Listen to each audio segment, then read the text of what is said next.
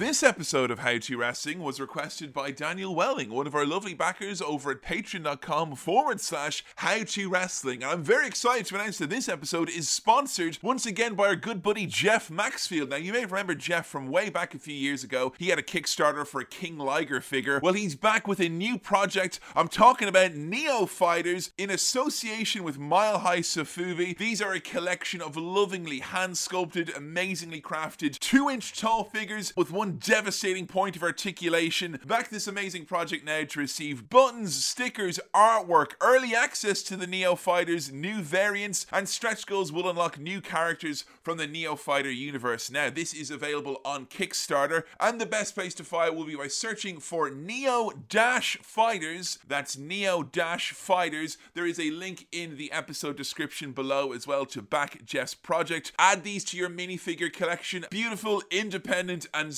so cool. These figures are awesome. I want them in my collection. You'll want them in yours as well. Support independent creators in wrestling and back Jeff Maxfield and Neo-Fighters. Search for that on Kickstarter. But for now, settle in, get comfortable. It's time for Jake the Snake Roberts.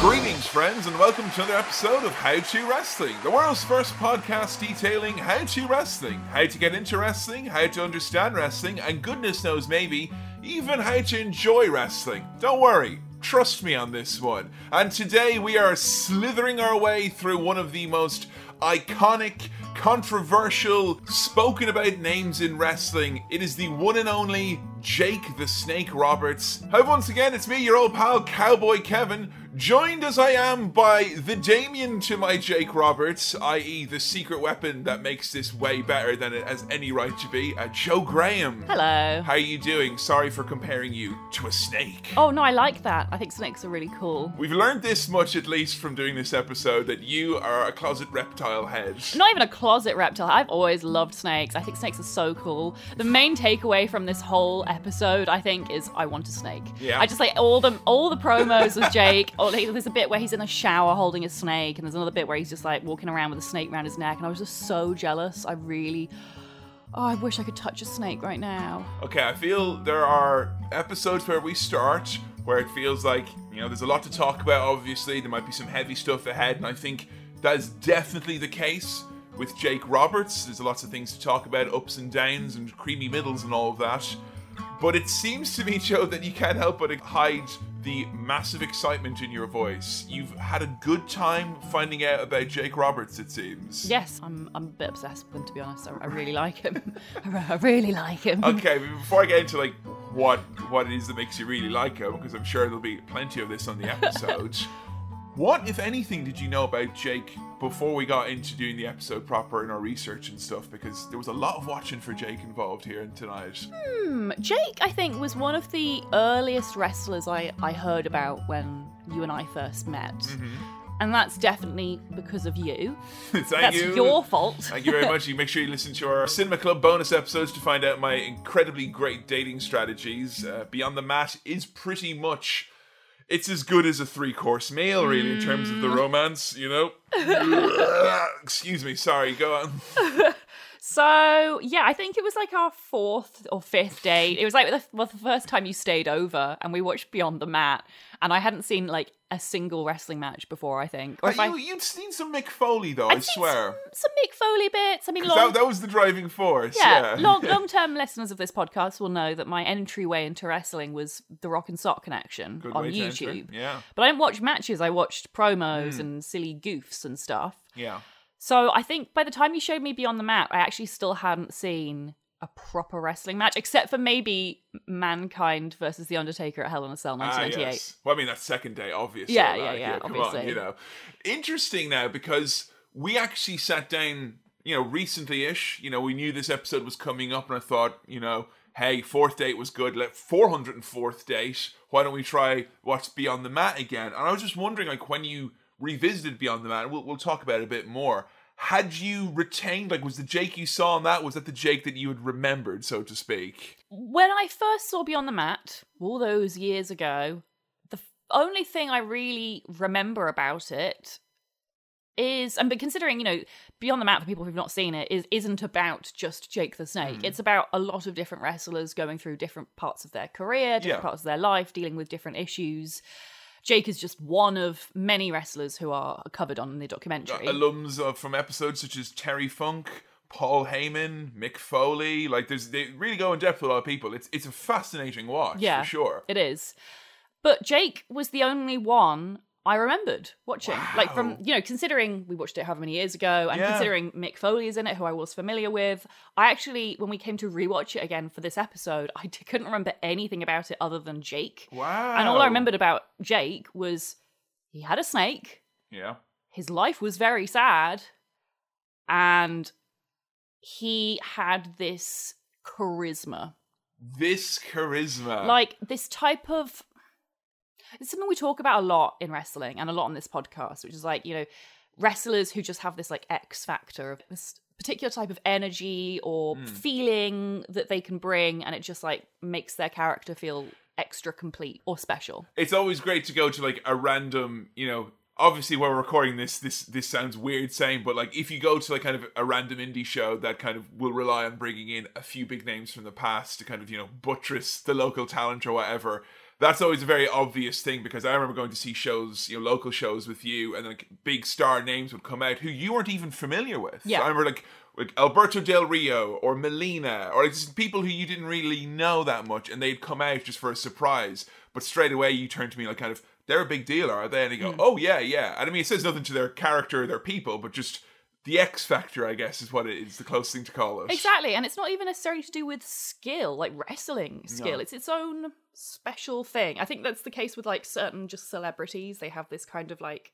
star power that just like makes people interested in them. Yeah, I don't want to get into a lot of podcasts where we might take out the old divining rod now and talk about auras and energies and stuff like that. But like for me, for a scientific background, the way I've always kind of reconciled, you know, people talk about auras and energies, and you know, people are having this kind of glow about them or whatever. It's simply, for me, it's confidence. I think it's what it is ultimately, confidence in one's abilities, or confidence in one's ability to speak or to be able to perform a certain way. And even if you are being full of anxieties, that doesn't come to the surface at all. Jake Roberts, did you think when watching that for the first time, here's a guy who is loved by wrestling fans, pitied by wrestling fans, hated by wrestling fans? Like, what sense did you get from him in your initial introduction to him, so to speak? To me, he came across as this like ultimate legend who, you know, was probably one of the best minds in wrestling ever. But then, I don't know, like he had some issues, he had some demons, and either he turned the fans against him, or he turned the industry against him, or he just turned himself against the industry and the fans. But like, whatever happened, it just felt like he wasn't the same person he used to be, and the fans were only too well aware of that. And like, when I saw Beyond the Mat, I think I asked you, like, what's Jake up to these days? Because I think I thought he was dead. Because like, you know, my first foray into wrestling, I'm learning a lot about how most wrestlers die really young. I mean, yeah, when you start looking at this kind of dark side of wrestling, and I would say it's one of the reasons why Jake is coming in, you know, year 5 of this podcast as opposed to year 1. Because it's some pretty heavy stuff and not just typical wrestling tragedy.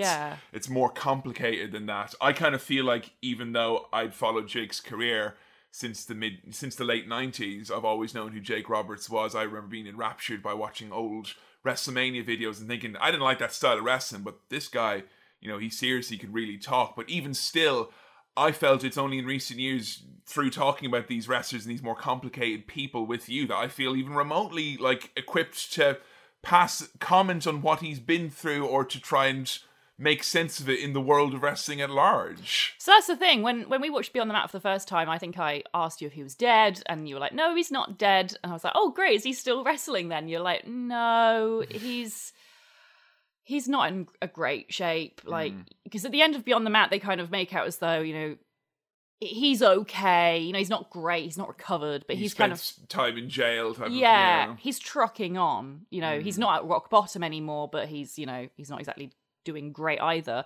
And I remember seeing a picture of him in a wheelchair, I think, or on crutches or something, and he just looked so sad and so old. It was like him at the airport or something. This was about 5 or 6 years ago, and he looked. And it's not even like, you know, obviously I think, you know, everyone grows old, and as a wrestler your body does fail you. That's just what happens. But it was the fact that there was this look in his eyes that was just so sad. It was like he couldn't be at peace with where his body was. He wasn't happy with where things ended. And you see this quite a lot in wrestlers that have either retired after they were meant to or retired too soon because of injury. And that's the thing that always makes me really sad. Like, I think it's great when wrestlers can like age peacefully and feel like their career has been as successful as they wanted it to be. But Jake just seemed like I don't know, just like he'd kind of given up a bit, and like he didn't get to where he wanted to go, and he wasn't really happy about that. So I think it's kind of worth bearing in mind a couple of things. Just, I don't want to kind of, you know, run ahead of ourselves, but I think before we start any of the chat, it's just kind of good to know at least how Jake was perceived, or what his kind of assumed position was in wrestling for a lot of fans for many, many years. And I'd be the first to kind of admit that I would have been a part of a large group of fans who would have kind of viewed Jake Roberts in the early 2000s particularly as being both the poster child for like mind over matter in wrestling, in terms of like just understanding and speaking softly and being able to understand the performance aspect of it and the psychology above everything else. But also at the same time, he was like the poster child for like fuck ups in wrestling, as in you're given the world, you've got all these skills and ability, you squander your gifts, you squander your ability, you make bad business decisions, you have personal demons that you very publicly battle. And much like with Scott Hall, he kind of, by a lot of us fans, I think was labelled as like a bit of a lost cause for many years. So I think when we're looking back at his career, it's worth bearing that in mind. And the only other little thing I want to say is just, we've obviously thought a lot on the role of wrestling media and fan podcasts such as ours in the discussion of people's kind of, you know, wrestlers' journeys that they've been on. Yeah. And I think we talked a bit about it in the AJ Styles episode. A couple of weeks have passed since then, and I think we're obviously not in the midst of it exactly happening. I think we were quite upset and emotional while we were recording that bit. But I think it's worth bearing in mind with Jake, I don't want to like wave a flag and be like, it's the happy story ending, And I'm not saying that because I'm expecting him to relapse or anything like that, but I think we as wrestling fans, it's worth, when we start this journey here about Jake, to celebrate progress, but don't make out that every day is like the fucking happy ending and all that, because we're about to talk about someone who I think his life has been a real struggle for many reasons. Some of them to do with wrestling, and a lot of them, I would hazard to say most of them, Joe, aren't to do with wrestling. Yeah. He was he someone who you felt kind of sorry for? Is that fair to say when you first saw the Beyond the Mat? Because you said you'd seen a lot of kind of the imagery that made you feel kind of sad a little bit. Yeah, I would say I felt sorry-ish for him, I think, the first time I watched it, because, I mean, we'll talk about this a bit later on, but his childhood was not good at all. Like, the way a lot of wrestlers from this era get into wrestling, it's through, you know, either troubled home lives or not having one at all, or being abused, or a combination of lots of things. And definitely you could tell that had followed him throughout his life, and I felt very bad for him in that respect. Okay. But not knowing anything else about him, and only seeing Beyond the Mat, and then that's it, I didn't feel that sorry for him, really, actually, the first time. I kind of felt... What, is it because you didn't know the heights truly to what he had reached, kind of, or...? I didn't know the heights. I didn't know how harshly everyone in the industry treated him. Because that's something I want to talk about later on, is how he gets, as you said, labelled as like the poster child for like fuck-ups in wrestling. Yeah. Which I think is really unfair. But we'll talk about that later. It was the fact that I think in Beyond the Mat, you know, they touch a little bit on what he went through, but they kind of make out a little bit, especially with the interviews with other people from the industry that is like, well, you know, we all have... Yeah, we all got problems. We all got problems, but, you know... Some of us can wrestle our demons better than others. Yeah, you know, Jake was he just let his demons get the best of him, you know. And I kind of like, I came out of the documentary the first time feeling like, yeah, well, he didn't really try hard enough, did he? You know, yeah. He's not as strong or as brave as like these other guys who didn't let their demons get the best of him. And the second time of watching it, I was a complete 180 on that. So here's a question for you. I really want to know this. The phrase personal demons, is that something that you had heard before you started watching wrestling? Because it seems to be a very specific to the world of sports entertainment and whatnot, that grapplers can't have personal problems. They have to have personal demons.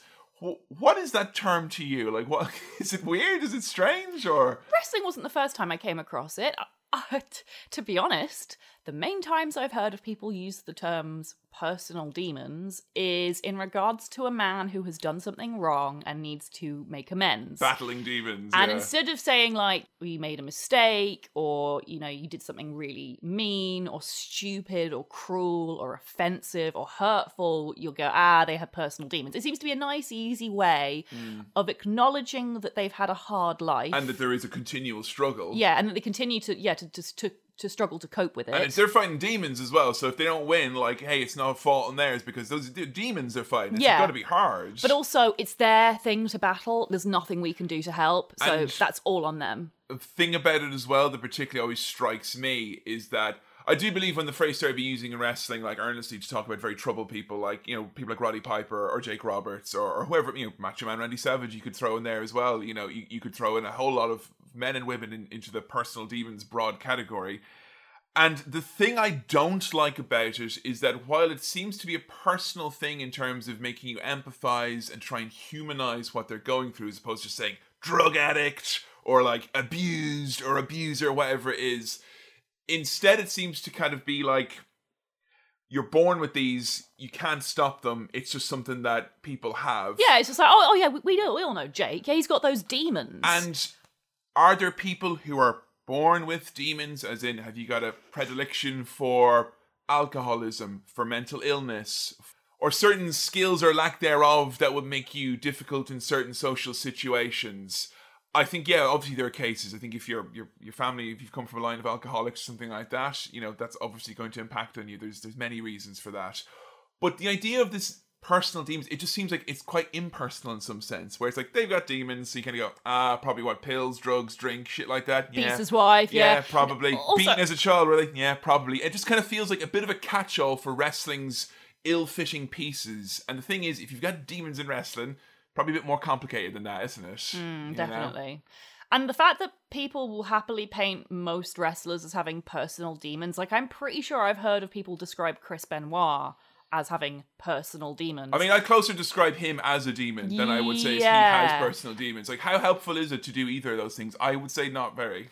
I would also argue they're not personal. I mean, okay, yes, they definitely affected him personally, but they also affected lots of other people around him, so they weren't personal demons. Personal demons is a really handy phrase as well to make sure that the publicly owned company or people who are in charge of you and responsible for you can't really do anything about it because it's personal demons, isn't it? Or if they do reach out and help someone with personal demons, wow, that's really helpful because we're helping you with your personal demons. Not necessarily demons that have been caused by the company or the industry the company is based in. No. I just figured these are things important to say at the get-go because we are obviously in unprecedented times as it relates to wrestlers, where they are in terms of exposure online and stuff like that. Because we're going to look at some documentaries. We had watched, obviously, Beyond the Mat again. We had also watched previously The Resurrection of Jake Roberts with DDP. I didn't want this whole episode to be just about his turnaround and how he turned his life around. I wanted this to be about his wrestling career. So we did go and look at Pick Your Poison, which was a kind of wrestling career focused DVD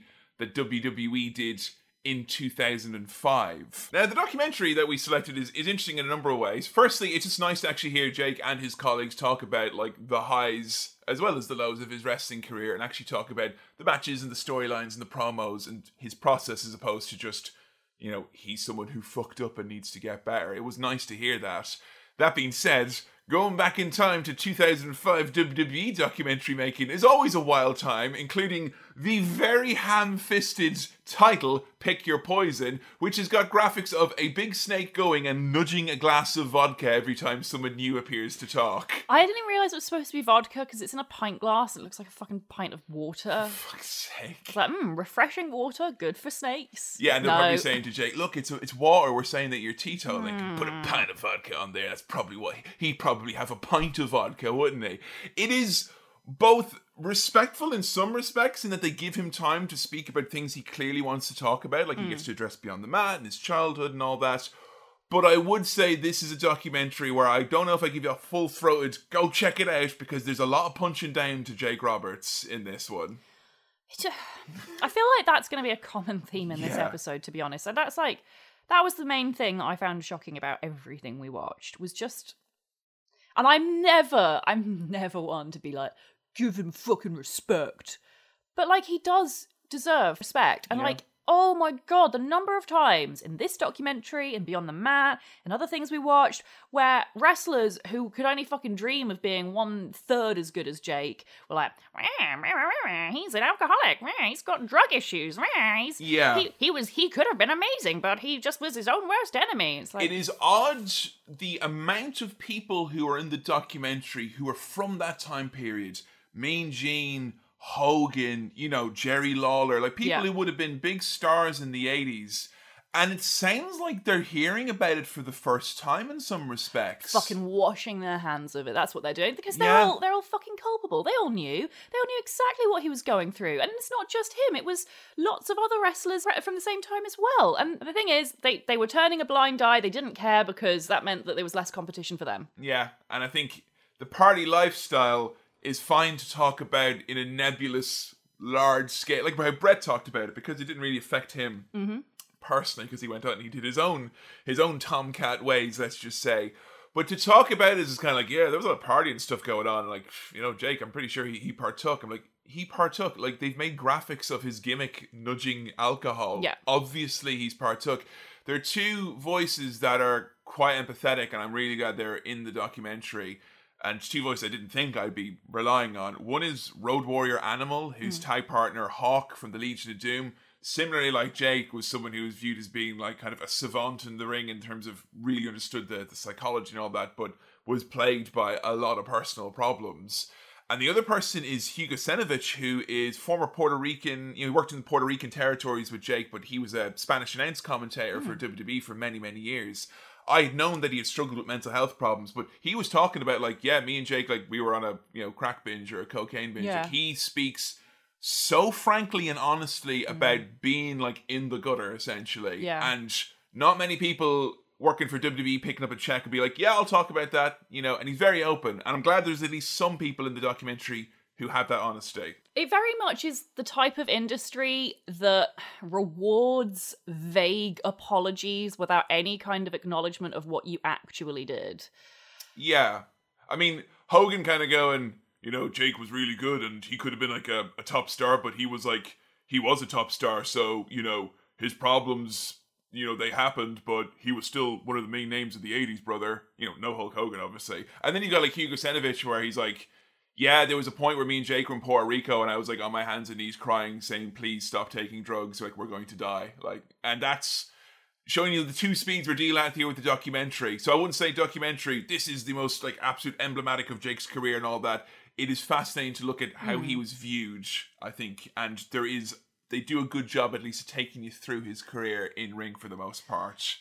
Yeah, and I think he does come across quite sympathetically in this documentary as well. I would say it says a lot about Jake Roberts that this begins as a DVD, not with a Jake Roberts grew up in Stoma, or Jake loved being a high school football athlete. No, instead we start with a cold open as we get a poem from Jake the Snake Roberts. Amazing. Thieves of dreams.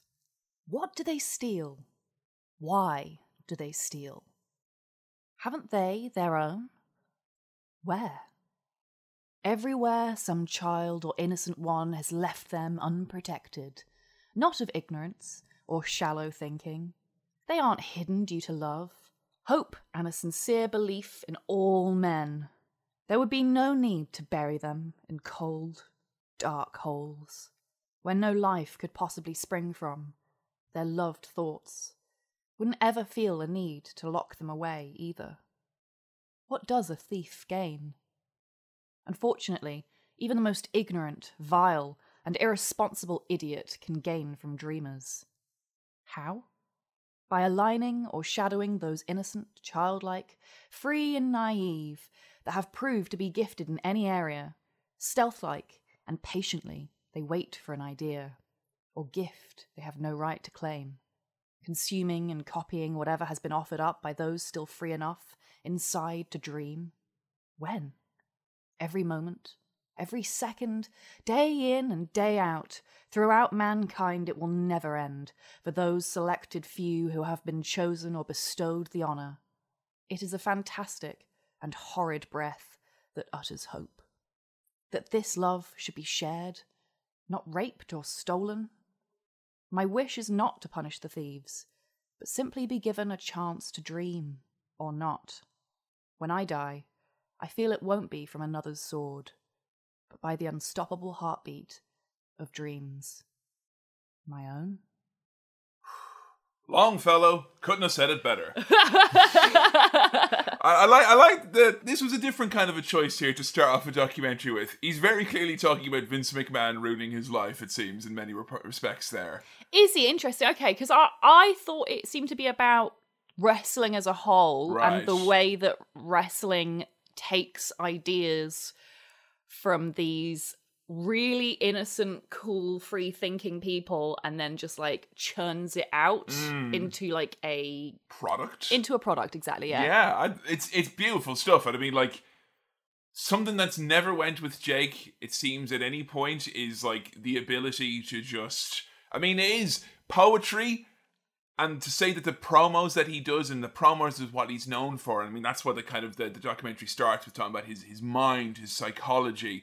And of course, the verbiage in the promos and how that comes through with like the way he looks in the ring, the way he walks and he carries himself and all that. It's like the only time I feel comfortable comparing wrestling to poetry is when discussing Jake Roberts, because there's like a deliberateness to what he says almost. Yeah. Like, how is his promos are great, we can say for sure, right? Definitely. How are they different from, say, a Ric Flair or a Macho Man who you've also really enjoyed?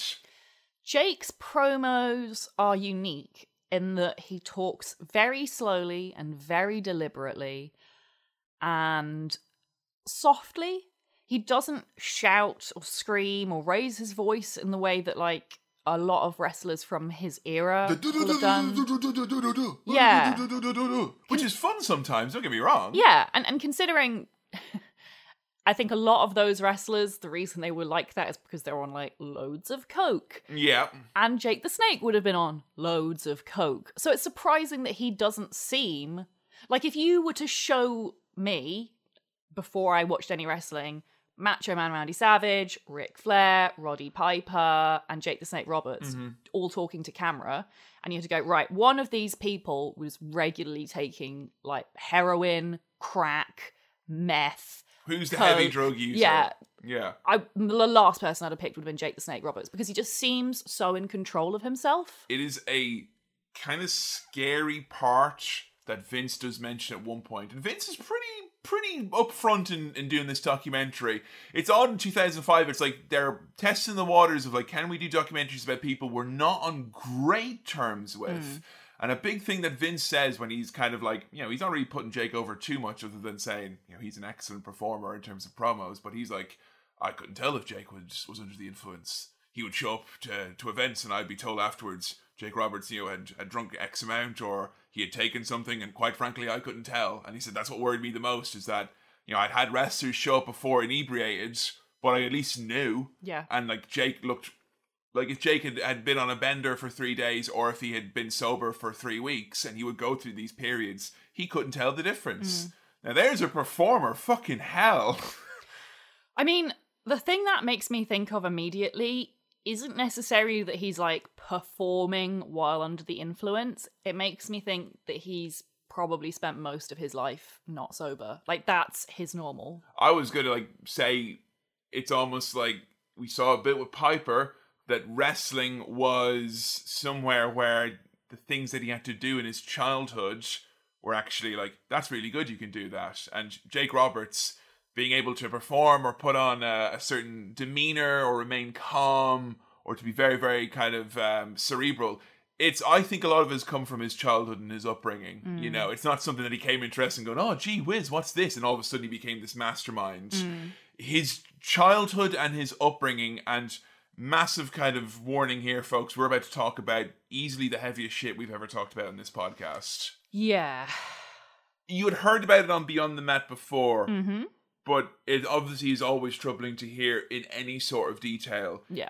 He says it so quickly in Beyond the Mat. It's just kind of like, oh, by the way, all this horrible shit happened. Yeah. Sister, stepdad, you know, mom, dad, all this fucking horrible stuff. It's so quick, and it happens in the space of about 60 seconds. Yeah. That you could literally, you know, your brain just wanders off for a second, and you've actually missed, like, he's skipped over his whole traumatic life story. So this is like one of the few times in a wrestling documentary where I'm like, I am very interested in your childhood. Please take time to explain, because I always kind of, with this documentary, I was always very grateful that at least we have something on the record from him in where he was in 2005 at least. And, you know, he wasn't clean and sober, but at least we had him in a place where he felt, I'm here and I want to talk about this, because he maintains Beyond the Mat that he was under false pretenses.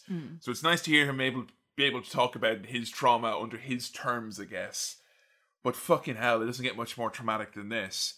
His father is Grizzly Smith, who would have been kind of a long-term journeyman wrestler, never a big star, territorial guy, based around the Georgia areas, did some stuff with the NWA. His mother is the daughter of his dad's wife. She was 12 years old when Grizzly Smith raped his daughter, and Jake Roberts, to quote Grizzly Smith, was loved and was born of love. And it's just like, even by wrestling, crooked, carny, whatever you want to call it.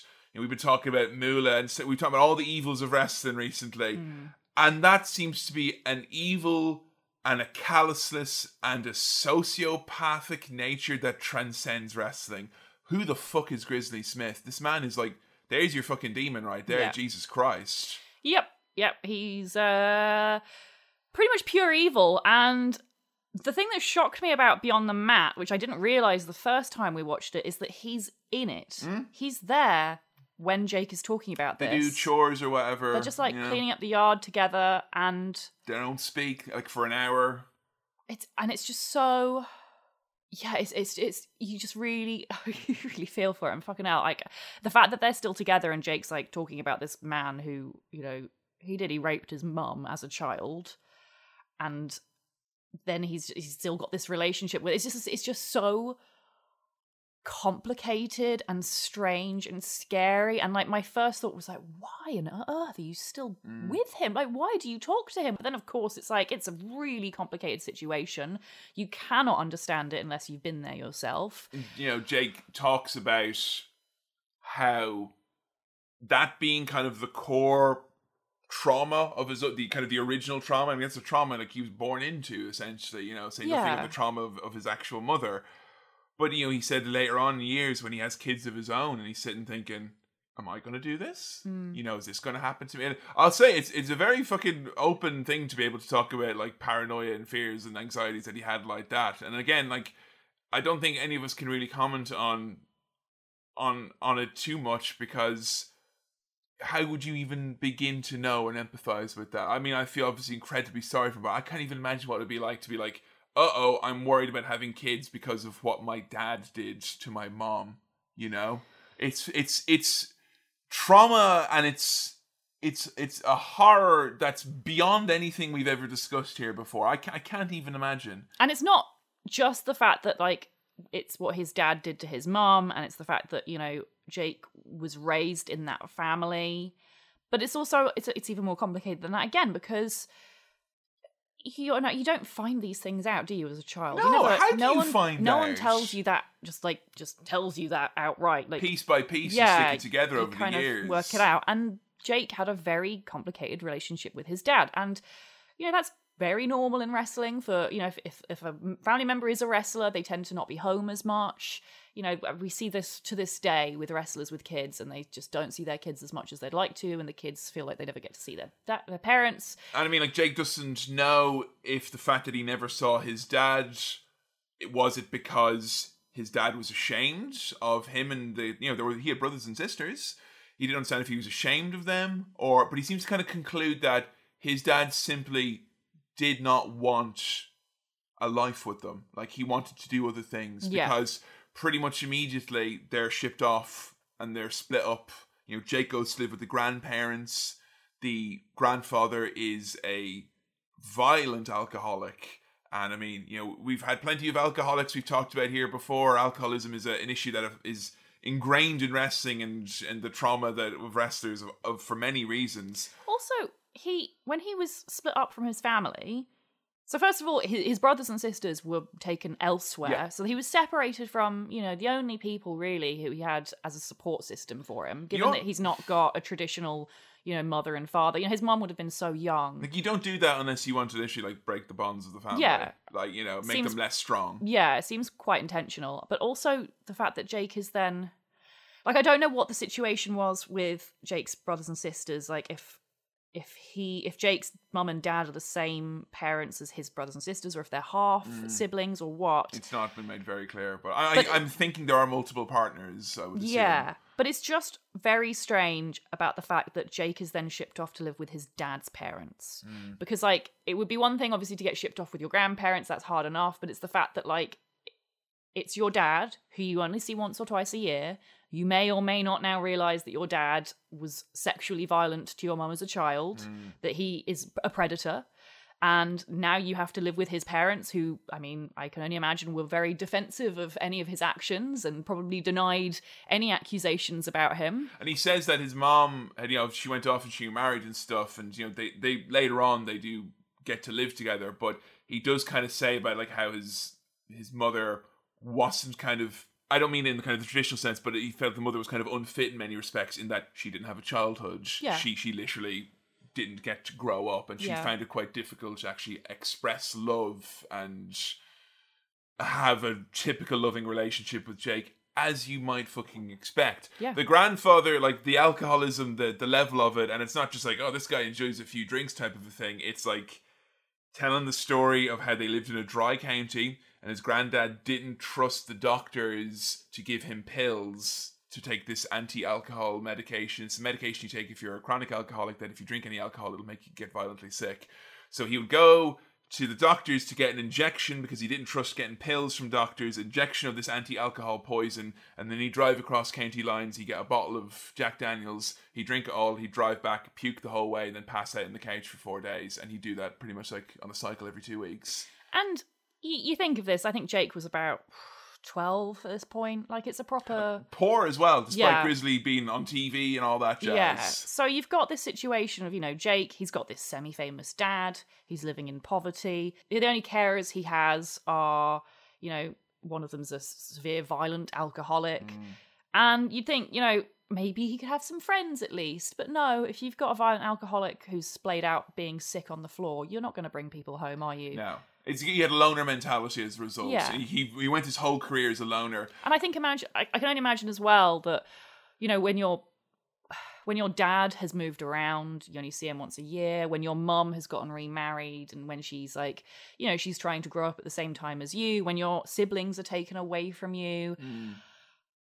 I do think that does kind of train you in a way not to make bonds with people. Because it's just like, well, I don't want to lose another person. In the resurrection of Jake Roberts, with DDP, who's there with the biggest fucking olive branch in the world, it's like, the closest thing I think of is like when my mom would try to pay for dinner and my granny would be like, get that money away. Like, he refuses. He just does not know. No help. And DDP is like, I'm uniquely qualified. You helped me twice in my career massively. I want to repay the debt. And he's still like, no. Like, he needs so much convincing. And it's just because, the guard shields are up the entire time because you've grown up kind of fighting figuratively and literally your entire time. Random tangent, but I had to mention this because it's just so fucking cute. And I think it says a lot about how it's easy to see these types of people, especially wrestlers, especially male wrestlers with, like, personal demons and see them and go, wow, look at those tough men who are so the peak of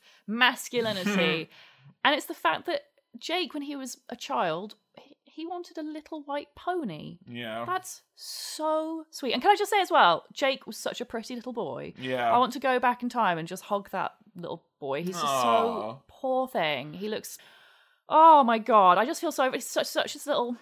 It's an unimaginably tough upbringing. Yeah, and then, sadly, the icing on the shit cake, Jake's grandma, so his dad's mum, died of cancer really suddenly. Like, she literally got diagnosed and died within a week. Yeah. And, it's the last person then in his life, and she's gone all of a sudden. And then Jake's dad comes home for 2 weeks, and according to Jake, this is like the most amount of time they like ever spent together. And so they decide to kind of to live together and such like that, yeah. They just spend like a couple of weeks together while Jake's dad like helps plan the funeral, because obviously Jake's dad's dad was obviously a total mess of an alcoholic, wasn't dealing with anything. And Jake says how he got to spend time with his dad for the first time ever, really, and they got to go like fishing and stuff. And more kind of alarm bells is that his new stepmom is incredibly young, way young. In terms of like the abuse that he receives from the stepmom, it seems to be like that fucking awful stuff where it's like, nice dude, like it's like the fucking stepmom, like who's like asking him to like, rub her shoulders or like, wash her in the bath, wash her in the bath and stuff like that. And it's like, this guy's already really fucking traumatized, and now he's like, becoming a young man, and this is happening as well. And he said like the worst thing about it was that he found it, and you would, because he's like 13 now, and she's young. She's probably only like a couple of years older than him, if that. And he said, the worst thing about it was he was so confused all the time. He was this little teenage boy getting to wash this woman who's naked, and like he was probably a bit conflicted because he probably felt a bit turned on and also a bit kind of ashamed about that and guilty, but also again Grizzly Smith finds like new fucking ways to like spectacularly traumatize his children. He then moves in with his mother and stepdad, and this is like another just, you can kind of convince yourself at some points where it's like that Grizzly Smith family, just bad apples, bad seed, it's tragic, it's sad. And then there's stuff like this that happens that makes you kind of think, there's like, I don't believe in curses, but like there's, everyone has a life tax, as Cole Cabana says. And then there's just this where it's just like, what the fuck? The mom and stepdad, he lives there with his sisters for a bit. They have a nice relationship. He mentioned the mom finds it difficult, but the stepdad is really, really great at bringing the family together. Jake feels close with them. Sister feels close with them. Stepdad goes up into the attic one Thanksgiving just to change a light bulb. Electric shock, dead. Stone cold dead. Just out of nowhere. And again, Jake says that he was like the only other person he ever got on with. So like everyone he bonds with just seems to die. His sister, she is kind of caught up with an older gentleman, and they're like, this is a bad idea. She gets pregnant. But happens again, and Jake makes some shocking admissions here. It's the fact that you don't realise how old she is until he finishes the story. He says, my sister came moving in with us, and she was looking for love in all the wrong places. And, she was with the wrong type of man. And that was me thinking she was probably 17, maybe a bit older. She's 11. Younger than Jake's mother was. Yeah, so she gets pregnant. Jake, complicated, traumatized child. He's not had anyone to care for him, love him, look after him, teach him how to deal with his emotions and issues, and he's had no support, and he beats the shit out of her. He says himself he beat her half to death, his pregnant 11-year-old sister. Can you imagine the guilt you'd carry around? I mean, in terms of an explanation, yeah, I mean, that there is an explanation from his words of why it happened. There is no forgiving that, but he doesn't ask for forgiveness. No, he's very upfront. He says, "I was 18 years old and I hated women." Like he says, "I hated women because I hated my sister, I hated my stepmom, I hated my grandma, I hated my mom." It's just like, and he said he found it hard to love. And like the sad thing about that sister is that from Beyond the Mat, this is a story that they tell as well, is that she starts going out when she's 18 years old with a 53-year-old man, and the ex-wife of the man shows up with some guy she's hired, and they kidnap her. They never find the body. They find enough blood in the car so that they know it's her blood and that she's lost so much blood she can't be alive. Person goes to jail for like kidnapping charge or whatever it is. And then, years later, the family beg and plead, please tell us where's the body? Do you just want to bury her remains? They said, nah, we're not telling you shit. So again, it's like, how would you even begin to process that on a normal day? Yeah. Yet alone what you've been through, and yet alone what you yourself, Jake Roberts, had done to your sister. There is no, he will never forgive himself, nor will he ever be able to, nor should he, to be honest. It's very, very dark. What I find most refreshing about Jake and most humanizing is that he makes it very clear that he doesn't want forgiveness. He doesn't forgive himself. He doesn't want anyone else to forgive him. He feels he doesn't deserve it. And you know what? I feel that's perfectly within your right. If you want to decide you don't want forgiveness, then that's your own way of dealing with things. At what point do we say to someone, okay, you're not seeking forgiveness? At what point then is it the narrative that WWE and a lot of folks used about Jake is he feels sorry for himself? I don't think he does at all. Like, it's just, if you don't want forgiveness and you don't want to actually make amends, you're just wallowing and you're just like being a wrestler, cutting promos, making us feel sorry for you. No, he's acknowledging what he's done. He's raising awareness. It's the fact that he says himself that he hated women. How many men who we know hate women would ever be so brave as to actually admit it? Well, think of fucking Jerry Lawler, how much he hates women. We've got a lot of episodes about wrestlers who could generously be described as hating women, let's just say, and then none of them would admit to it. And it's the fact that he's able to admit that he... Or no, none of them would even actually know it, that they hate women, No, probably not. They probably go, nah, I love women. I love their boobies.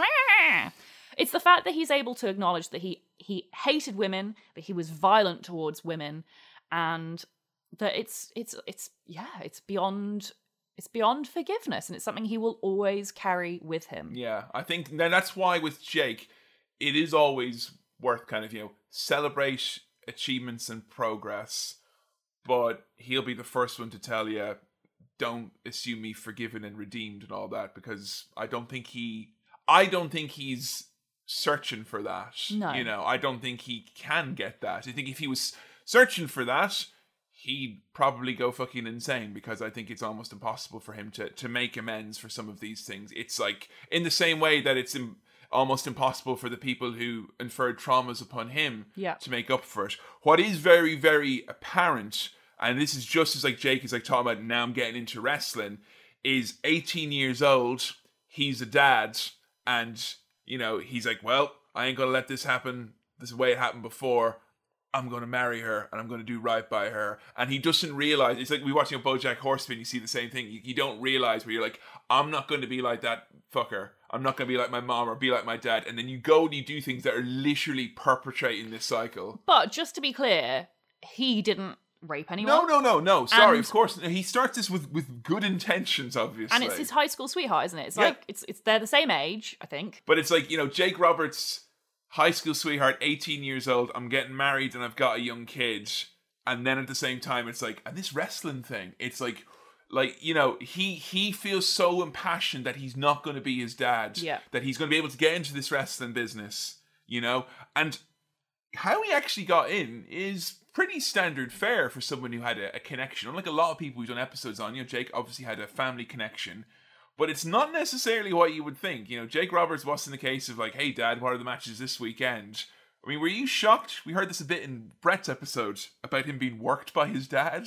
Yeah. So this is something I was kind of aware of in legend over the years of watching wrestling, is that Jake the Snake, I think we mentioned it in a couple of previous episodes about wrestlers who got into wrestling and didn't realise that it was real or whatever. Roddy Piper, first match. Yeah, Ric Flair. Ric Flair kind of didn't know either, first match. Yeah, it's a common thing. But it was the fact that his dad was a wrestler and also kept up kayfabe, but then also did it to the extreme of like, it would be like if Mick Foley had kept up kayfabe with his kids. Like, can you imagine? It's when it comes to like actual injuries. Yeah, they told the story about Harley Race, who like did an angle in Georgia where he did the knee onto his neck, And then he was home for a month with the neck brace on, going like with tears in his eyes, going like, I have to fight that man. And young Jake's like, no, Daddy, don't fight him. Like, what the fuck? And Jake said he like genuinely feared for his dad's life. Like he would have like nightmares about like his dad being like their house being broken into, his dad being like murdered by Harley Race or whatever. And like you had mentioned to me, kind of like, oh, this is kind of like what Stu had done this as well. And we talked about it a bit, kind of just the other day, and it's like, well, it's different with Stu, and whether or not Stu himself knew or not Stu Hart when he was, promoting Stampede and he was wearing the neck brace or whatever and selling it for the, Brett and Owen or whatever. At least Smith and Ellie and some of the other kids, they knew, and whether or not they did it fairly or like a teasing brother or sister, they weren't going to let their siblings sit there and get completely worked 100%. They broke in the younger siblings into the business, into what happened in that respect. Yeah, definitely. I think they're two very, very, very different situations as well. Because yes, okay, Stu Hart may have been like pro kayfabe, but the very nature of the Hart family dungeon is it's all about submissions and grapple holds and like actual technical skills involved in wrestling. So it's not much of a work, really, I guess, no, at the time. Yeah, because like Stu Hart really is putting these people in intense amounts of pain. And Brett, when he would have been training with his dad and his siblings, he knows, oh yeah, this is really hurting. Yeah, it's as real in that respect. Whereas Jake, his dad is more of a storyline kayfaber. It's the fact that he continues the storyline at home when there's no one else there other than his kid. No wonder you're so fucked up. Like, take an off day from playing tough guy wrestler. Be a human being. Be a fucking dad to your kids. Be a husband to your wife. It's so weird. And what actually struck me most, I'd seen this documentary before. I'd heard Jake tell the story in countless shoot interviews about him going to referee, then him doing some jobbing in like Florida and Mid-South. His dad turned to him and saying after his like first match or his first refereeing job, saying, you're an embarrassment. You'll never amount to anything. I'm so full of shame right now. You've broken my heart. You will never be anything in this business. And then Jake is like, I took that moment where I said, I'm going to take this business and I'm going to shove it up your goddamn rear end. And I'm like, all right, Jake, a career that has begun out of spite, that's a first, I think. But like even here in 2005, he's like 50 here. He's still talking, and like his dad does it over and over again. It's like he goes, he becomes a big star, and like in Mid-South, whatever, and he goes to the WWF, and his dad's like, you're a cartoon character and you've thrown it all away. He goes, he has big matches at WrestleMania, like, can't believe you're my son. You've destroyed the legacy of our family name, and you're no son of mine. He went to college, he tried to do all these things, he tries to get a job, he left wrestling, for a period of time. He's like, right, I'll leave wrestling, I'll get a job, I'll be a dad. You're biggest piece of shit ever, I'm so ashamed of you. Like, his dad was just bullying him to be a wrestler.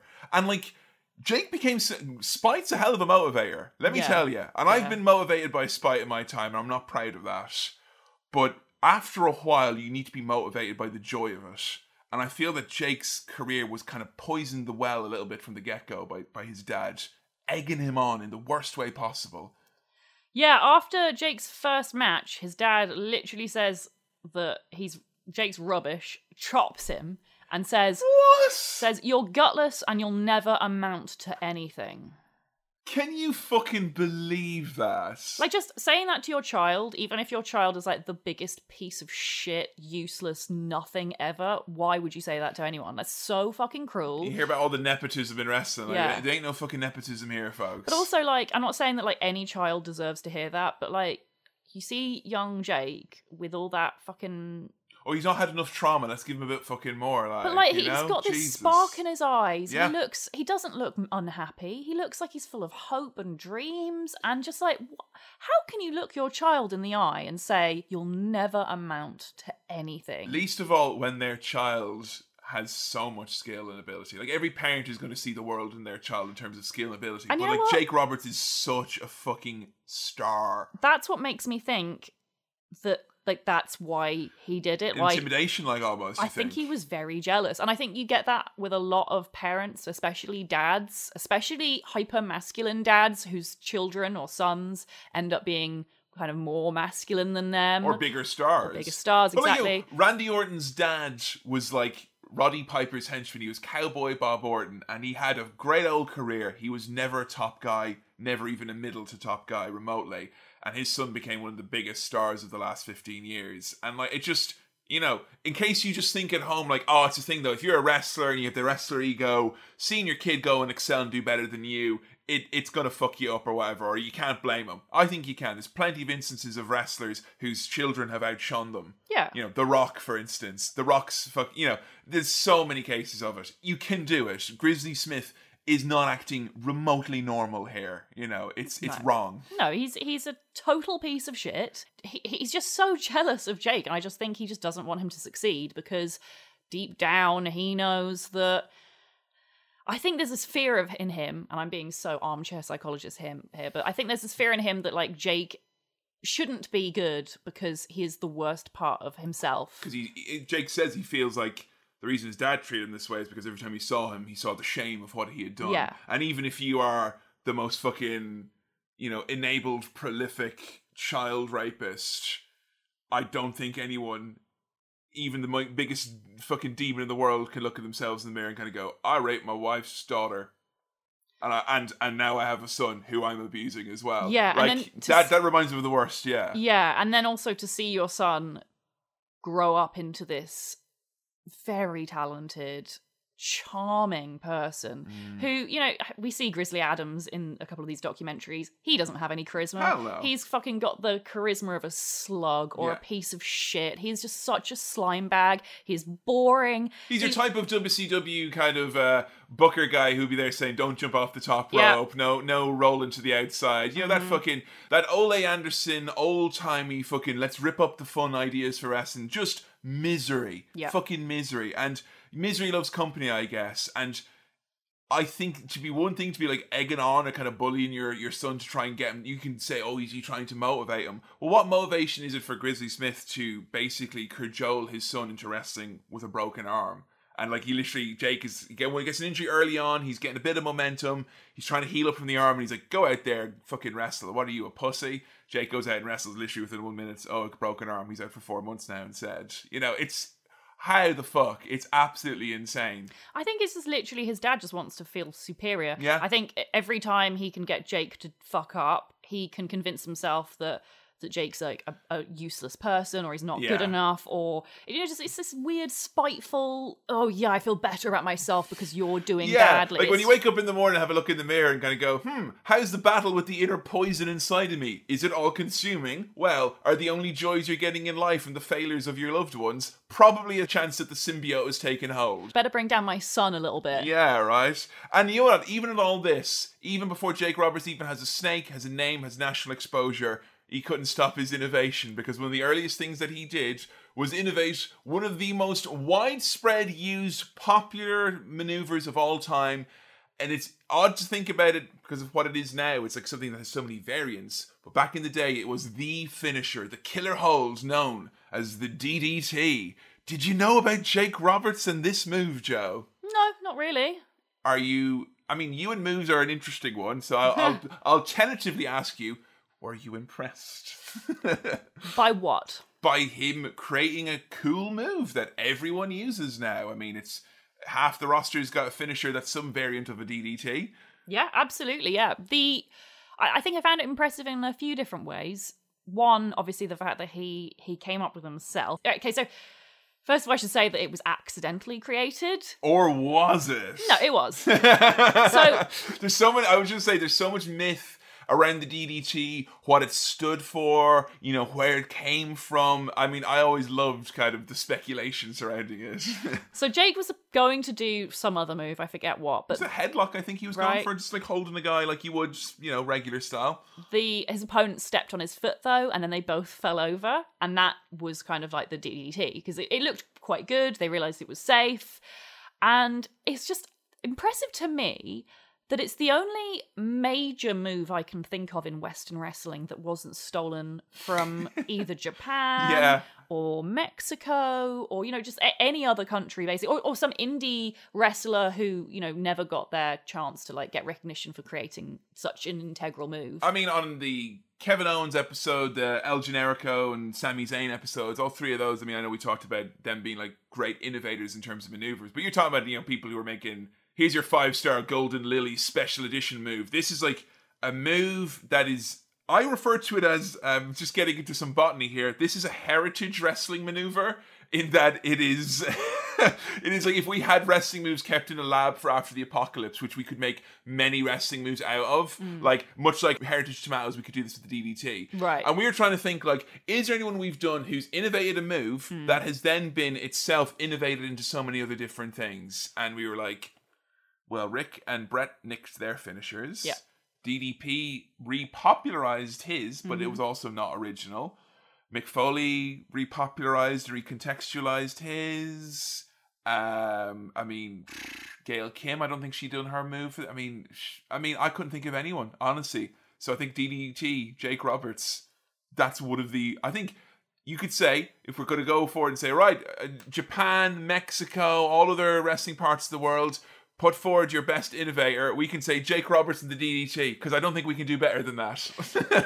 It's the fact that it literally wasn't stolen from anyone, but also it's been adapted by so many people, and it's become such a mainstay of wrestling. Like, the fact that it's just his finisher here is strange to me, because it's like such a normal move now for Did me. it seem silly that his finisher was the DDT, or strange? No, because he does it really well. That's what I was going to ask you next. Like, how does is he the master of the DDT in your mind, or? I don't think I've seen enough DDTs to know if he's the master of it. He's very good, though. It's the way he's so quick. It's fluid. And he just like drops you on your head. It looks really gross and scary. And I'm really surprised to hear that you actually can do it really safely. And one of my favourite things about it is how he slaps the back with his hand first, and it's one fluid movement. I think other than Raven, I can't think of anyone who does like remotely as good a DDT. Jake is the master. Someone had tweeted in about this, and I wanted to mention it because it struck a chord with me. Jake, back in around this time period, 2005, would do Raw reviews on MySpace. Yes! And I can't believe you're MySpace! Oh, yeah. So I was on there repping the Black Lodge on MySpace for my radio show that I had, and I would always make sure I would go and check out Jake's Raw reviews, and he would always go out of his way to talk about the DDTs because they were done constantly. And it wasn't just a case that he'd be all crabby, like, oh, no one should do the DDT because I do it better than anyone. It was just like, here's a DDT that was done. And here's why that DDT was not as effective as you might think it would have been. But Joe, there was one person who stood out above all others. When they did the DDT, it was magic. And every time it happened, I would write a paragraph in my blog on MySpace about why this DDT was the best in wrestling, past, present, or future. It was Mickey James. Aww. Mickey James did the best DDT according to Jake Roberts, which makes me very happy. What does it stand for, did you know? Or did you guess? No, I didn't guess. They say it in the documentary. It's some kind of rat poison. I don't think it's some kind of chemical name, but it's condensed to DDT, I think. See, it was used widespread in agriculture for like rats and things like that, The and idea for is the pests. it kills immediately. Yes, quick. It was too dangerous. It was outlawed, I believe, in the late 70s or thereabouts. Quite nice then, the idea of like naming. It's especially clever because he's Jake the Snake, and this is before he has a snake, and snakes eat rats. Yeah. So it's like a rat killer. Also, it's implying that your opponents are rats. And it also had been in the news, so like most of the people who were in the audience were like, oh, DDT, that's that dangerous thing that got banned. Like, you'd know that much at least. Like, but I mean, it very much resonated with the audience. I always thought, because my friend Paddy Hanna told me, like when I was watching old WrestleMania tapes with him growing up, he was like, oh, it's Damien's dinner time. Like, you know. but more on Damien in a little bit. One of my favourite stories about Jake and the naming of the move, because there was a little bit of mystery around it. You know, he would never say, oh, well, you see, it's this poison that they used to have. And, you know, he never mentioned it. And one time, I think it was Mean Gene. It was Vince or someone on Tuesday Night Titans were like, what's the DDT stand for, Jake? And he just looks in the camera and goes, the end. Raises an eyebrow. I did like it's a story, though, of it being accidental, it being made. It reminds me of the story that my dad used to constantly tell anytime we had roast pork for Sunday lunch, and he told it so much that my mum stopped making roast pork because they got into arguments about him telling the story so much, which I still to this day think it's the thing my dad finds funniest in the world. One of his lone trollings. But apparently, the first time roast pork was discovered was because pigs were in a barn and the barn got set on fire. And then the farmer ran across and was like, wait, what's going on? What's this delicious smell? And then was like, okay, the barn's burnt down. But this is some pretty nice food. Okay, your dad realises that's not true, right? Well, he realises that they will have invented cooked meat before barns. Yeah, and also as well, you've not had a Sunday lunch until your mother's there with a roast pork going, well, why did they have pigs in their barn then? Pets.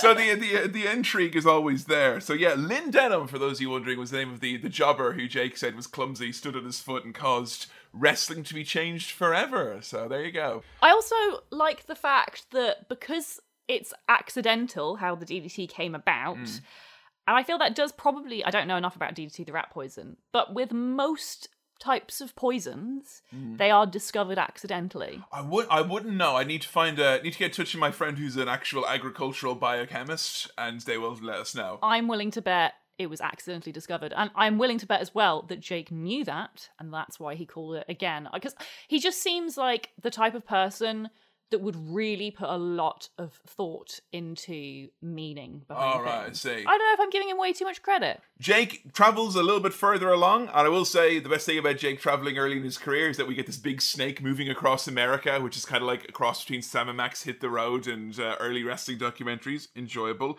He's down in Atlanta working for GCW, which would have been one of the NWA hotbeds, with a lot of stuff with like Ricky Steamboat and Ric Flair and whatnot. And he starts, expressing interest in doing creative and, writing some of his storylines and booking and whatnot. And he was given some flexibility to do that. He was the TV champion, which meant that kind of like how Cody in AEW has the TNT championship. It's like, it's the television company's championship or whatever. And he proposed something wild and crazy that had never been done before when he was feuding with a young man called Ronnie Garvin, whose moniker is Hands of Stone. Great fucking name. He decided, as the champion, that he would lose to his challenger in a non-title match on television to build up interest in a rematch for the belt.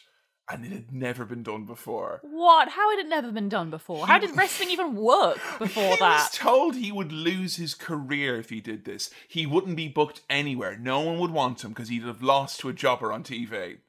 That's like that is literally to wrestling storytelling as the DDT is to the mid-match kind of peak or whatever. What the hell?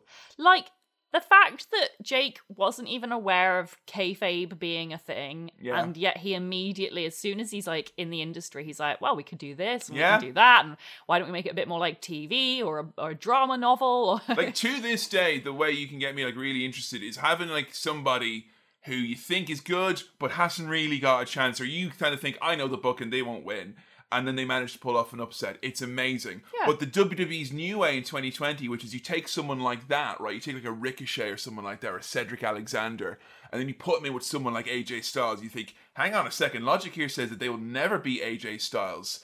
And then they don't beat AJ Styles. And then at home, instead of going, whoa, you nod and you go, it is so. And I like doing that as well. That's a lot more fun than cheering. Yeah, it's good because it means that instead of buying a new t-shirt for the cool up-and-coming wrestlers, instead you can just wear your old t-shirt and look at it and go, yeah, I made the right choice. My t-shirt says, I continue to be an AJ Styles fan.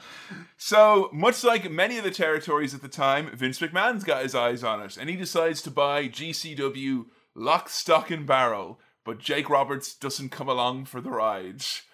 Why, in God's name, would you say no to Vince in the 80s and not be on the first WrestleMania? Apparently Jake tells him to fuck off. So funny. Brilliant. You know what? As much as it is good to be like, yeah, right, Vince, go and get the big check straight away, it is another thing entirely to say, fuck you, and then show up 2 years later and get the big check anyway. To prove, like, he didn't get humbled by it. It's just like, all right, yeah, come and would you like to be in WrestleMania 3, please? But to be fair, for 2 years, he earned significantly less than he could have done. Yeah, that's true. So, I mean, what basically came to him in the end, deciding to go to Vince, was that, he was working in the indies and wherever he was at the time, they were like, well, we kind of see you as being like you're like the number 5 good guy. And straight away, he's like, uh-oh, better ring Vince McMahon, because number 5 good guy in not the WWF is a bad place to be. So instead, he gets to be like number 3/4 bad guy. He heads to WWF, and what marketing, if any, could a young Vince McMahon give Jake the Snake Roberts? Second generation, he's got a great name, great moniker, greatest hold in wrestling, unbelievable promos. I know what they should do. What's that, Joe? They should have tattooed a snake on his face. How about a giant AOR technology? And in the 80s, no one knew what he was going on about. But did you know that Vince was the one who gave Jake his snake? No, I had no idea. Yeah. I thought Jake always had the snake, and that's why he was called Jake the Snake Roberts. So why was he called Jake the Snake then? I mean, because he was like a snake. How is he not like a snake? He would slither kind of into the ring and he'd be on his belly a lot of the time. He was his movements, you talked about his very kind of considered movements that he would do. He would move kind of very fluidly. Yeah. And also his whole thing on his promos, there was always a lot about like sin and original sin and temptation and the evil that men does as epitomized by like snake, like a snake being this kind of like symbol for evil and whatnot. So like that was kind of, it was symbology for Jake. And that's why I think Jake fit into Vince giving him a big gimmick more than a lot of people, because unlike Ricky the Steamboat, who was just given a small crocodile and told, you're the dragon now, this was more of a natural extension of what he was already doing. Because a man talking about evil in the world and all that and temptation and all whatnot is very good, but when he's got a snake in his hands, it comes across a bit better. What did you think about Damien just as part of the act? What were your thoughts on that? Did you know how big of a part of Jake's act this was? I knew he had a snake, because Jake the Snake Roberts, and you always see pictures of Jake with a snake. So, I mean, yeah, I knew he had one. I didn't know if it was involved in matches or, like, how it was involved in feuds and storylines. I didn't know that it was called Damien. Yeah. In fact, we watched countless promos. I think like 2 hours worth. Yeah, of Jake talking about Damien and at one point Lucifer, and I was like, when am I going to see these like wrestlers who obviously teamed up with him at one point? Like, who is Damien and Lucifer? Thinking they were just like tag team partners. Yeah, it's like, oh no, that is snakes. It was amazing though, because I don't think I've ever seen a wrestling promo where you've watched it, you were super engaged by everything he said, and then like a day or two later you asked me about that, and I said, oh no, Damien's the snake, and you were like, oh, it was like you'd figured out the twist. Yeah. Like when he's talking about like, he's like, you don't have to worry about myself, you just worry about Damien, or like, and you were like, oh, it's because he's the snake. Oh, there was one moment in particular which I found very confusing before I realized Damien was a snake, which was that Jake was saying, your mind is mine, but your body is for Damien. That's sexy. It's like, oh, that's very sexy. Oh. I just love the idea that, you have the gimmick of the snake or whatever, and like animals in wrestling, we're going to talk about this in depth in a bit, don't worry. But the fact that it made so much sense for this cerebral character, where the whole gimmick was, and you would have people cut promos about it like 4 or 5 years later, where they're like, the snake wasn't in the bag. You were the snake all along, Jake Roberts. And it's like, of course, like, it was only ever a distraction. Damien means nothing. Like, you think a snake's going to actually bite you and rest? Like, nothing's actually going to happen to you. It was just to get your mind out of it, because you're looking over in the corner. One corner of your eye, you think about that bag. And that's what Jake would do. Like, in his matches, half the stuff he would do in his matches, it wasn't like a movie he'd do, or like, here's a great sequence. It'd be like, he'd stand up, and then he'd cast a glance over at the bag, and all of a sudden the crowd are fucking going, to the bag. I'm convinced at a lot of shows, probably some of the ones he did in the UK and Ireland in the 90s, that he probably just came out with a big bag of laundry that had like a dildo in it that was going yeah, and it looks like it was moving. But like, it didn't need, that's the thing I think is very important about the snake. I have very strong opinions about animal welfare in wrestling, and I think it's shocking in 2020, hey AEW, that we're still talking about this. But I think the idea of the symbolism of a snake, and like, a guy has a bag that you think is a snake and there's no snake in there, don't tell me there's a snake. If Jake Roberts didn't have a snake in his bag in AEW, I'd be happy.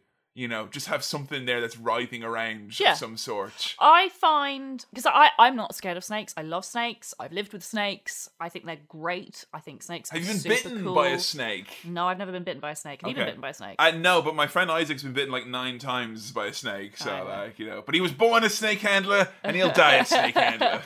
Some snake bites are fine. It depends on the snakes, to be honest. Oh, spoken like a true veteran. I've been bitten. My housemate had a bunch of snakes, and he was always getting bitten by them, because when you feed snakes, if your hands aren't clean or if they've not eaten for a while, they will just bite you because of the warmth. They just attack the warm blood. What I will say is, if you speak lightly of being bitten by a snake one more time in this podcast, Macho Man Randy Savage will bust down this wall and demand we snap into a Slim Jim. That's a cobra. Very, very different type. It's a silly snake. Talking about like corn snakes. Okay, all right. Nice little pet snakes, not Damien ain't no cobras. corn snake, though. Damien's a big old boa. He's a boa, but massive. boas don't bite. No, but they can choke. They constrict, exactly. So yeah, as I was saying, I'm not scared of snakes. I love snakes a lot.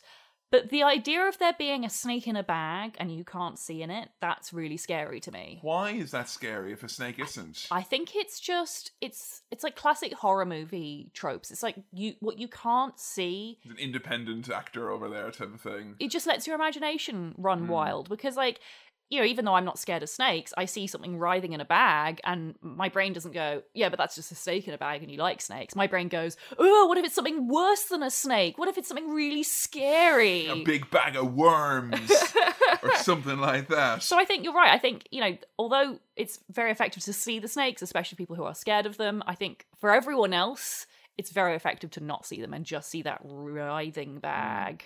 Now, in terms of him using the snake in like promos and stuff, I know like a lot of the early promos from in the 80s when he first came in, they would do a lot where like, you know, Mean Gene is like, I want to speak with Mr. Roberts over here, but you're a sick man, Roberts. Get that snake out of here. And he's like, what's wrong, Gene? Don't you like the soft slither of a snake in a shower after a match? And the snake is a great prop. Oh, it's a great accessory. And I say that like with a massive alarm bell kind of going, Yeah. I will say, even in spite of all that, if you could convince me that the animal will be well looked after, I think it adds enough to the presentation that I actually could make an argument for it. And I know I say that as a massive fucking hypocrite. But it's the way he handles the snake. I mean, I'm not saying like he's got a perfect track record. You know, we saw. Oh no, we'll talk about it. Yeah. And you know, and even in the matches that we covered, I saw moments where he like fell on a snake, and I was like, that's not good. And you know, it's gonna really. You know, snakes are not as strong. You know, they're very strong, but they're also not as strong as everyone thinks they are. They can be hurt just like any other animal. Oh yeah. But it's the way that Jake handles the snakes, which I think makes me feel a bit better about it, is that he has such confidence. And that's what really shocked me then when he has says, confidence over skill, I will say, in terms of his handling though at times. Yes. And the fact that he's able to stand there so calmly while a huge boa constrictor. And still do the soft spot. Because there's no promo where he's like, oh, men are created equal. No. There's nothing like that. He's always so calm. I've never had a boa constrictor. I've never held one or anything like that. But as I said, I've had housemates with corn snakes and stuff. Like, they're small. And they are so heavy and so scary when they constrict you. And they go around Jake. I mean, the iconic shot is Jake with it over his neck and shoulders. And it does it genuinely, even little ones. When they do that, it stops you breathing. That's what they're designed to do. And if you've never felt a snake's skin, it is a very, like, I would say unpleasant because petting a snake is actually very, very nice. Oh, I love this, so soft. It was one of my favorite things too. Yes. I had responsibility for one of the kind of the odd animals rooms in a place where I worked as a researcher, and I used to love petting a snake, and Peaches and pet a snake is always good. However, that same material, when kind of constraining on you, is deeply unpleasant. It's like being choked with a chain or something. And especially because they're so cold and they're not slippery, but they feel like plastic in a way. Like it's smooth, shiny. Feels unorganic. And when it's around your neck, which is like such a personal space, and it feels weird when you touch your neck with anything cold, but like a big, heavy, cold, shiny, moving, writhing, constricting thing that stops you from breathing. Like the fact that he's able to do these promos in that position and not have even an inkling of fear in his eyes. Yeah. He is 100% in character. He has all the control. He is Jake the Snake Roberts. And there's like not many things you can do where I'll be like, this will shake him, other than like throwing a snake into the mix with someone who's scared of snakes. Yeah. There had been a proposal for him to do it down in Mid-South with Bill Watts, but Bill Watts turned to him and said, this ain't a circus. Of course, Bill Watts had also said, it's my restaurant, so if I don't want to serve black people, I don't have to, because Lord Jesus Christ is my savior. So I wouldn't take everything Bill Watts says with a massive kind of deal of confidence. It's the WWF in the 80s. It is most certainly a circus. You've got Matilda the dog with the British Bulldogs. You've got the Komodo dragon, in inverted commas. Imagine an actual Komodo dragon in wrestling. That would be insane. And you got Jake Roberts here. Look, I think I got to talk about it now because I don't think I can go much further and still feel I can have a zoology degree. Jake would get a snake at the start of every tour that they would be on. So like a house show loop or like, you know, TV for the week, pay-per-view, whatever. And they would have a snake handling or an animal exotics company that they hired out for every place they went to. They had a few kind of shored up places for certain parts. You know, the East Coast guy, a West Coast guy, whatever. But Jake will be given the snake, and then Jake will be given the food, and it's much like, you've got the Money in the Bank or the championship belt, you've got Damien. It's your responsibility. So fucked up. Can you imagine that? Like, it's like being given a child or a dog or a fucking... It's such a huge responsibility. And, like, you wouldn't even do that with a small snake, let alone a, 15-foot boa constrictor, which has to eat, I think... I'm trying to remember when we had snakes, like how many times a day they eat a whole lot, yeah. They eat loads, and then they have to sleep loads, and then and it's just so stressful. And they have to be kept in a huge tank at a certain temperature. They have to be, they have to have the right humidity. It has to be like moist, but not too moist, not too dry. Well, for Jake, what it meant then was that he was bringing this snake cross country, big long car journeys, usually be the loops so it wouldn't be on planes and such. How would it even be in a car? Like, surely in a bag in the back. But no, I realise how it's the animal welfare side of things. How were these experts who were working with the company Come with on the snakes, now. how were they not able to go, look, this type of snake will need a probably 20-foot enclosure. It can't go in a car. It's big exotics. Like we watched Tiger King. Like you're not. Look, I learned this. Was the naive person who went into the world of animal welfare research who just assumed the more you know about animals, the more that the people you work with will care about animals. Yeah. And, the stuff, and I thought, I'd worked with bears, I'd done stuff with centipedes and stuff with birds and all that, and then I was working with, like, house cats, and I thought, house cats, like, such a common animal, so well looked after, so appreciated. Fluffy and beloved. And I would think, I'm not going to come across people who are weird. And I'm not going to name companies or names, but I worked with a lot of charities, and I was very shocked with what I heard, and what I saw, and the opinions, and the discussions that were had.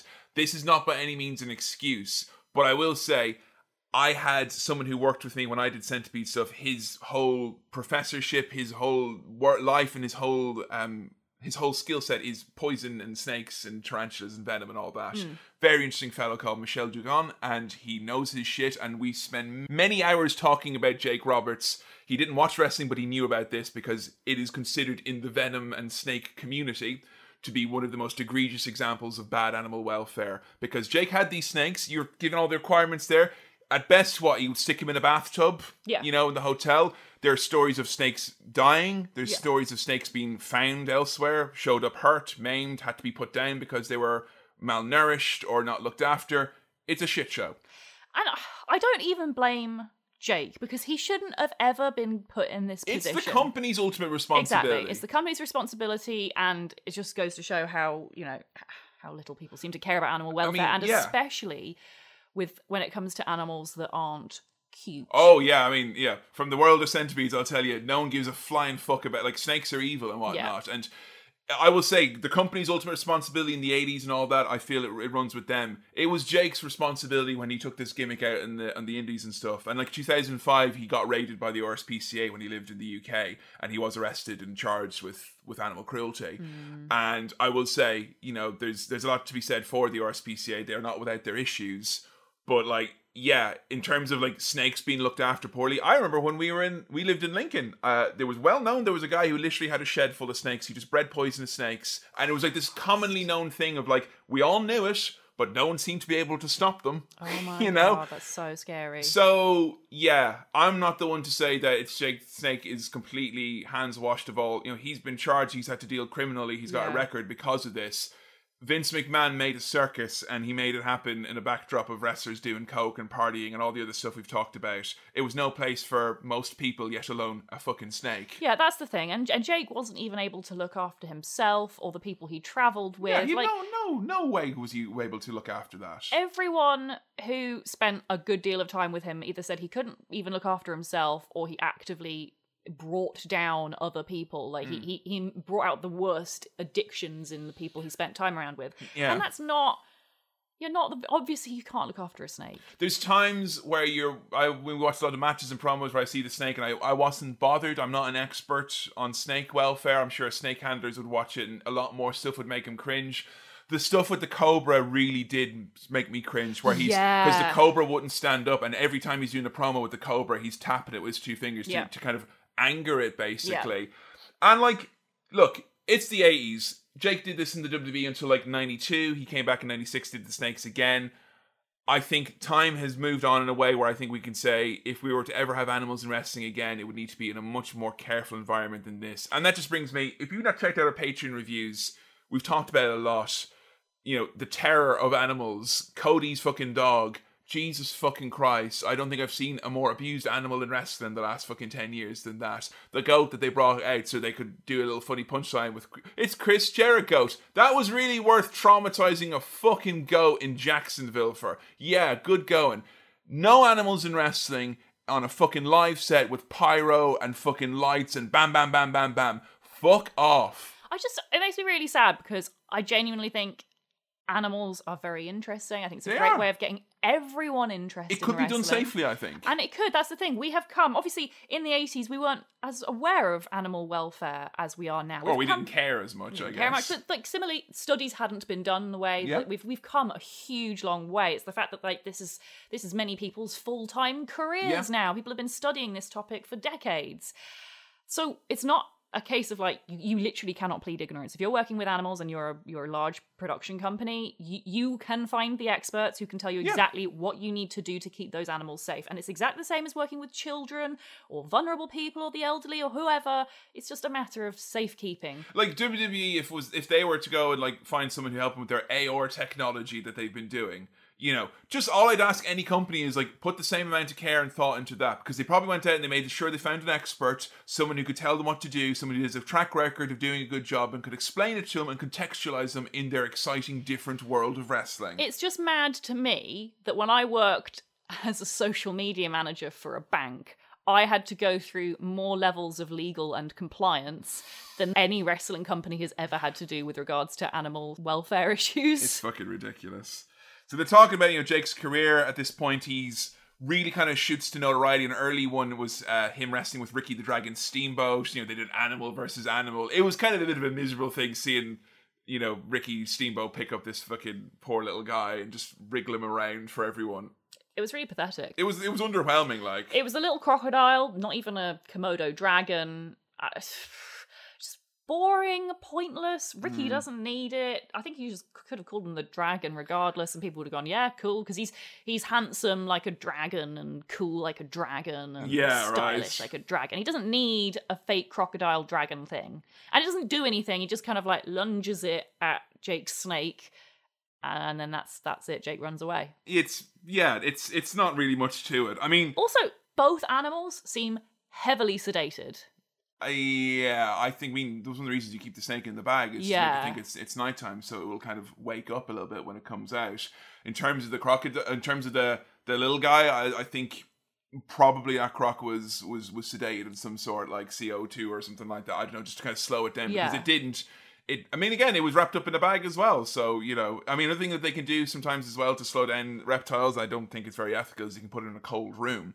And that will, because they're cold-blooded, it will slow down their heart rate and literally make them move less. But, like, there's also things, anyone who will have watched, like, Steve Irwin or any type of, like, experts dealing with animals, especially like dangerous animals, there are all kinds of little tricks and things you can do, experts can do with animals to keep them controlled, or calm or whatever. Vince was making his circus on a quick fast turnaround, and it's always interesting to look back in the 80s and see a time when I don't think you think there's a comparison in terms of the autonomy that the stars have over their kind of their character and their persona and their matches and their promos and all that, because Jake Roberts, this is very much a Jake Roberts production with some Vince McMahon notes, but also as well in the fact that they're ultimately at the same time very powerless, because when Vince McMahon and co turn around and say, that DDT, give it to Ricky Steamboat on the concrete, he's like, oh, he'll probably get concussed. And like, hey, good. Ricky the Dragon Steamboat, give him the DDT on the concrete. And yeah, I've seen you wince in wrestling before, but the noise that made when he got the DDT on the concrete like Vince wanted, it was fucking disgusting. He literally exploded his head, it felt like. I think the thing that upset me most about it was just what a waste it was. It's again more just like random, unnecessary trauma, it feels like. Because he's really fucked up about that. Like, Jake felt really like he was an unsafe worker or something like that. Yeah, I imagine it would really... And the fact that, like, he said he didn't want to do it, but he didn't say too strongly he didn't want to do it because, his paycheck's on the line. You can kind of understand that power dynamic. So he probably is all sorts of guilty about not putting his foot down enough and saying no. It's kind of a Wild West situation in wrestling during that time period. You know, it feels like, I don't know, there's some comparisons can be made from this early WWF to like late WCW, not in terms of success and all that, but just in terms of like inmates running the asylum a little bit, like just kind of things happening or things not being as professional as you'd expect. Case in point, Jake Roberts, whose promos are definitely a highlight of the entire show. They think, right, Roddy Piper's heading off, we need another talking segment, so he's given the Snake Pit, where he can talk, never raises his voice, introduce some characters and all that. They bring on the Honky Tonk Man, whose gimmick is that he's the worst human being. Oh, sorry, no, that's his later gimmick. His gimmick is that he's an Elvis impersonator. And they want to do a spot with the guitar. That's harmless enough, right? You've seen El Kabong, Wang, people getting hit with guitars in wrestling. Yeah, so I've always wanted to be hit by a guitar in wrestling. I'd like to feel it explode over my head. It seems like it would be fun. And I know that they're all worked as well. They're like shaven inside, so it wouldn't hurt. And the other thing they do is you get a big, easy to burst bag of like talcum powder as well. Oh, yeah. On the point of impact. So when you hit them, it kind of goes like a big puff dusty, of smoke. yeah. Really great. Honky Tonk Man didn't have one of those guitars, Joe, did he? No. So apparently there was some kind of mix-up with the prop. And I suppose this... I'm really surprised this doesn't happen more often, to be honest, because Honky Tonk Man does play guitar, like in real life. Well, I mean, he just goes ding, ding, ding, ding. He doesn't actually play it. Oh, doesn't he? No. Oh, okay, well, I have no idea how this happened, because I was under the impression that because Honky Tonk's character played guitar... I mean, he just kind of pretends to play it, like he doesn't actually play it, yeah. But, like, I was under the impression that because his character plays guitar, they needed a functioning real guitar. And then, therefore, when they said, okay, Honky Tonk Man needs a guitar, they gave him a real guitar. Right. Rather than, Honky Tonk Man needs a guitar, obviously he's not going to actually play it, get him one of those rigged ones. I think the reason is that a rigged guitar might be slightly more difficult to actually hold and kind of, you know, move, because he would do the Elvis moves and stuff like that. That makes no sense. Because they're literally, like, think of a table that people go through that falls over and breaks on its own. If you stood there with a gimmick guitar and went, I'm a Honky Tonk Man, and did like loads of, you know, gyration with it and kind of doing the dance, you'd probably have the body falling off the I don't think arm so, of it. because that's what we've seen. Look, I mean, it's maybe the technology's come a long way. I think it may have. Because, like, this Elias... shouldn't have happened, basically. Yeah, Elias is always beating people up with guitars and doing all sorts of things. Yeah. And he actually plays on them. That's true. I know he's got a special type of guitar. I think that's a newer technology, because like, the ones I'm talking about, it's the old kind of like Jeff Jarrett. Like, there's times in TNA where Jeff Jarrett would come out with his guitar, raise his hands, this pyro would go off, and literally the pyro going would blow the front of the guitar off. Wow. And he'd be like, I'm Jeff Jarrett, and his guitar's like it's a fucking toys accessory. So he gets hit in the head full whack with a guitar, which I'm sure during the 90s when people were getting hit with guitar lots, I'm sure I thought about getting hit with a guitar once from looking at my brother's room. I just got hit with a nightstick, so I was okay. That's much all right. better, Much isn't it, better. then? God, it'd be awful if you got hit with a guitar. Honestly, being hit in the head with a nightstick sounds a lot better than being hit in the head with a guitar. He falls down like he's been shot in the back of the head with a high-powered rifle. Jake says it nearly killed him. He blew 2 discs in his neck. It makes this kind of like Jake Roberts-sized dent, and then Honky Tonk's like, uh-oh, he looks hurt. So what will I do in this situation? He reels up and he hits him like 4 or 5 more times. He smashes the guitar over and over again. I didn't even realize. I just thought it was like, oh, hit in the head, lights out, concussion, that's bad. And like, oh, okay, next stuff. But the other description he had about why this was so horrible. It's the fiberglass. What is this? I don't know. I know fuck all about guitars. So you're gonna have to tell me here, musical lady. What's going on? Some instruments are coated with like a type of resin or a fiberglass material. The only Kind of protected against like strumming and if you like don't scratch it up type of thing. Yeah, honestly, the only reason I'm even aware of fiberglass is because of watching so many episodes of Robot Wars.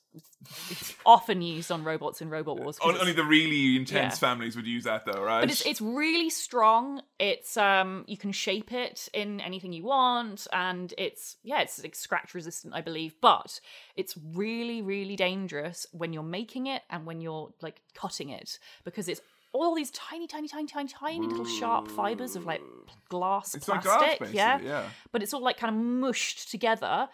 And so it's a bit like, the only thing I can compare it to is like, you know that cheap plywood you get? Right. It's like that, but made of glass. So it breaks into shards, basically. Just shatters. And these shards are so tiny, and because they're like glass, you can't even see them. So it becomes like these glass fibers that just like, they're like hair. It just covers you. He describes being in bed.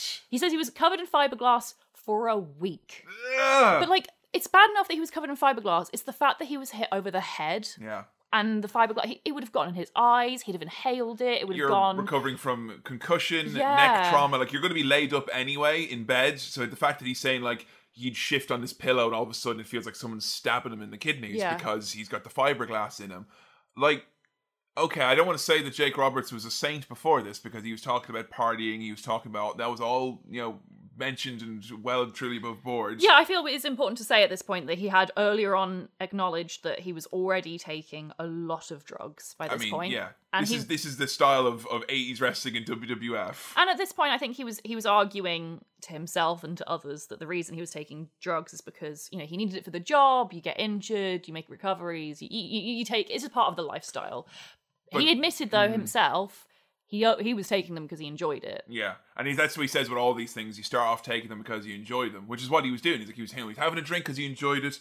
He'd do a little cocaine because he enjoyed it. He'd wound up after cocaine. He'd do a little muscle relaxer, something like that. Barbiturate, take him back down because he enjoyed it. But once he has this injury, he's like, I have to take these painkillers now because of this injury that I've had. I'm in so much pain all over head to toe. Oh shit, I gotta perform. I need to be able to think. Gotta do some cocaine.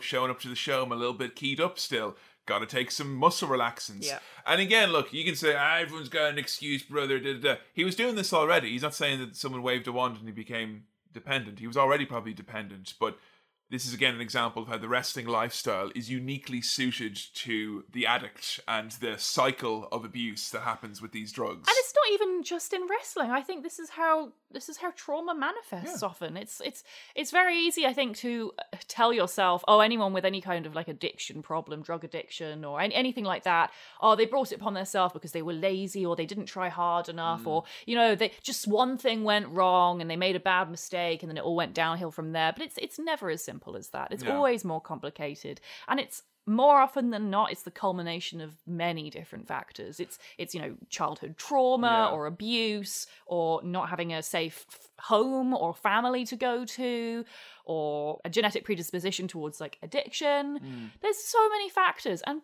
bloody hell, Jake had all of them. And shows you again how high functioning he is because, after this injury, the one which for most people, like he said this changed his career forever. Like this is like for him the equivalent of when Austin got the pile driver and broke his neck because he said his style had to change. We obviously watched him and Ricky Steamboat and and some of his earlier matches, he was moving a lot quicker and then he would later on. He still is fluid, but he does kind of slow down a bit because of this injury. But what comes after this is like, him and Alice Cooper at WrestleMania 3, like it's the biggest stuff of his career. So cool. I love that. And I love that he idolized Alice Cooper as well. What a good role model for him. You like Alice Cooper beating up Jimmy Hart with a snake? That's a mood for you, yeah? Amazing. I love it. Also, I didn't expect to see 19-year-old John Cena in this documentary. Oh, he was very young, wasn't he? Such a boy. He usually comes in and say, I like Jake Roberts. The champ is here. Thank you very much. There are a few of these little feuds that he does I just want to touch on. I can't think of a promo that has fascinated me, entertained me. On a day you can make me bust out laughing. Other days you can make me just get covered in goosebumps. It's made me probably well up with tears at some point. I used it as a sting on my radio show. I showed it to so many non-fans. It's when he's feuding with Ted DiBiase. And the $1 Million Man Ted DiBiase is one of my favourite characters. And he wrestles him at WrestleMania. And no more does it kind of emphasize what a great promo this was right before Joe and I watched Beyond the Mat. We were getting up to the point where Jake was coming in. And Joe had been telling me so much about how Jake Roberts was so sexy because he got his great mustache, soft-spoken, he's got the chest hair, he's very cerebral, the twinkly in the eyes. The twinkly eyes, the little eyebrow. Ugh. Oh, come on, trust me, all great stuff. And I just turned to Joe and I said, Joe, they're just about to get into the part of the movie with Jake now. And I just want you to know to prepare yourself because perhaps you're about to see some things that might challenge your current pie-in-the-sky, sexy Jake Roberts fantasies. I press play. I'm gonna make you beg, DiBiase. You are gonna get down on your hands and knees. This time, you'll be the one that's humbled. This time, you'll be the one that's humiliated. And this time, you'll be the one that grovels for the money. And how appropriate. But the money you grovel for is your very own. A victim of your own greed. Wallowing in the muck of, damn it, I got a big erection. God damn it. Damn it. And you were like, what? You were even more enamored with him. It's the best promo ever. Don't at me. It is the best promo ever. Oh, how can he flip the switch, Joe, from being a demon, like a demonic, evil, sinful man, Jake the Snake Roberts, a crook, and all of a sudden he's talking about the downtrodden people who've been laughed at and mocked, and now he's an advocate for the... no one can flip a switch like him. Heel or face, I feel I can believe everything that comes out of his mouth. It's interesting that you refer to it as flipping a switch, because one of the main things I found when watching this was that I can't tell when he's supposed to be heel or face. I mean, obviously sometimes I can tell. Like when he's doing the really overt evil stuff with the snakes. Yeah. But like that promo there, to me, that felt like a really good heel. Like that felt like a heel who really understands their character. I guess flip the switch, you're right, because the tone and the delivery is it's identical. And again, I think one of the greatest tropes from, the old westerns and stuff that we love most in wrestling is, the old bad outlaw, the gunslinger, the bad guy who decides, this one last time I'm going to do something right for once in my rotten life. But I think it's the fact that Jake can still deliver the same verbiage, be the same guy. He is still Jake the Snake Roberts. Much like Ric Flair could still be Ric Flair. Yeah. The way that Roddy Piper couldn't be Roddy as a good guy or a bad guy, I feel he was very different at those points. That's the thing. I feel a lot of wrestlers who have this like particular style, they usually can only be heel or face. Macho Man can do it as well, I think. Yeah, I think there's very few wrestlers that can just keep the same style they have and it work for both heels and faces. And I'd say that's especially true of like current day wrestling. Harder than ever. I am actually struggling to think of a single current wrestler who is the same character when they're a heel as when they're a face.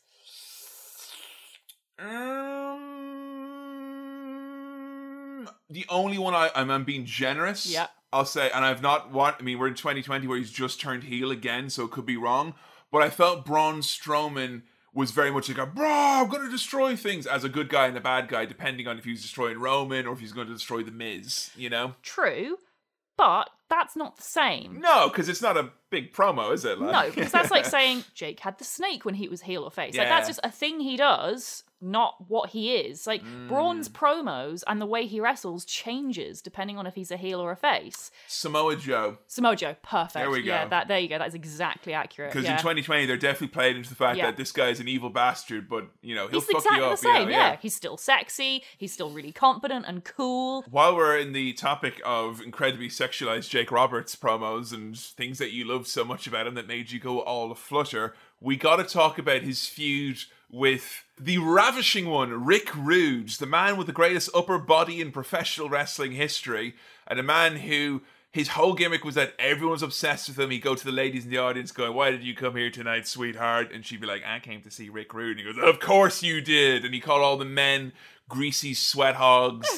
Shut up while this sexy man takes off his robe and these women can see what a real man looks like. But he didn't bank on Jake Roberts' wife showing up. Yeah, so he turns to a woman in the crowd who turns out to be Jake's wife, and he's like, "Why are you here then? For Rick Rude?" And she's like, "No, I'm here for Jake the Snake Roberts." Woo! And the crowd goes wild, and Rick Rude's like, "What?" And then does he try to attack her, or he says something insulting, and then Jake runs out and is like, "Arr," and beats him up. Seeing Jake defending the honor of his wife was fun to see. Yeah. Now, you've spoken many times on this, on Patreon reviews, etc., about kind of, not necessarily that you're saying, I don't want this to be in wrestling. It's just very often is the case that men don't do this, or women don't get to do this. Yeah. It seems to be like highly gendered. Big thing we've talked about is like people being stripped out of clothes and stuff like that. And I think I sheepishly came to you in Paul Heyman's episode and be like, Paul Heyman and Jim Cornette ripped each other's clothes off once. Does that kind of count? No. Is that the same as like Sable and Tori doing it? No, in fact, that's further back, actually. So well done. So you were happy to see what was going down in the late 80s with Jake Roberts when ravishing Rick Rude showed up with his new tights that had Jake Roberts' wife on the face and the crotch. It was a very, like Lacey Evans did the exact same thing recently, except they didn't go as ham with what happened afterwards. And it's great, because I loved Rick Rude from what I've seen. He's very sexy. I have a thing for mustaches. Do you, Joe? Yes, I do. So yeah, I love Rick Rude, and I love that his whole gimmick is that he's like a hot guy with a hot body. Is he a himbo? I don't know enough about his character to know if he's a himbo. He seems like he probably would be. But what I found interesting when I first saw these two together was that, to me, Rick Rude is nowhere near as sexy as Jake. Like, Jake is, like, top tier, for me personally, the sexiest person in wrestling ever. I think the second closest in terms of times you've talked about this is maybe... You mentioned Scott Hall. Is it being saved by DDP? Is that why you went out with me? Because when you met me, I started to do DDP yoga. I'm like, I lost a stone. You're like, hubba. Look at this guy sitting on a couch with his legs crossed. No, I think I just like hairy men. Oh, okay. That as well. That's fine. So, yeah, you've got really super sexy Jake Roberts, and then you've got sexy Rick Rude, and you've got Jake wrestling around with Rick, stripping his sexy tight leggings off, and his bum is there, and it's all censored. And Bobby Heenan's like, no! Yeah. And he hits Bobby Heenan so he can't stop him stripping his charge or whatever. And then Rick kind of falls over and is like, bleh, bleh, and he's all embarrassed and stuff, and Jake's like cackling and laughing, like pulling at his leggings and stuff. And it's like, it's proper... The thing that made me uncomfortable in, like, Attitude Era and later women's matches, where it was like, one woman is obviously, like, sexually humiliating another woman, and all these men are getting off on it. And that is the only time I've seen it done to men. And it done well, because it's too... I don't just say, like, oh, they're hot because I find them hot, but, like, as in, like, you know, but a lot of people find these two men hot. It's like they are part of their... character, part of the reason why people like them so much is because they were sexy. It's part of their brand, or whatever you want to call it. Unlike Jim Cornette and Paul Heyman. Come on now, Joe. All right now. Don't throw the baby out with the bathwater here now. I'm not saying they're not sexy, because to some people they absolutely will be. It's just that that's not what they're for. And like when you've got these people who are like, their role is to partly be sexy, and then they get to be sexy in a match. I mean, Rick Rude knows what he's doing with those abs, folks. You know, And Jake, even though he's not like a sexualized character, his whole gimmick is so like, it is about sex. Yeah, I mean, raised eyebrows, he talks about like, there's a recurring line he always does in his promos where it's like, the things I always enjoyed doing the most were the things I was told I wasn't allowed to do. Yeah. And like he will say that as a heel or as a face. What I did actually quite like as well about the Rick Rude thing, and kind of what made it like even better in a respect, is how mad Jake was legitimately. Like he legitimately was furious that they had done her face on the tights. So like when he went out there, he's like, I'm fucking ripping that shit. Like it wasn't like, oh, I'm gonna do this. He's like, your fucking pants are coming off right now.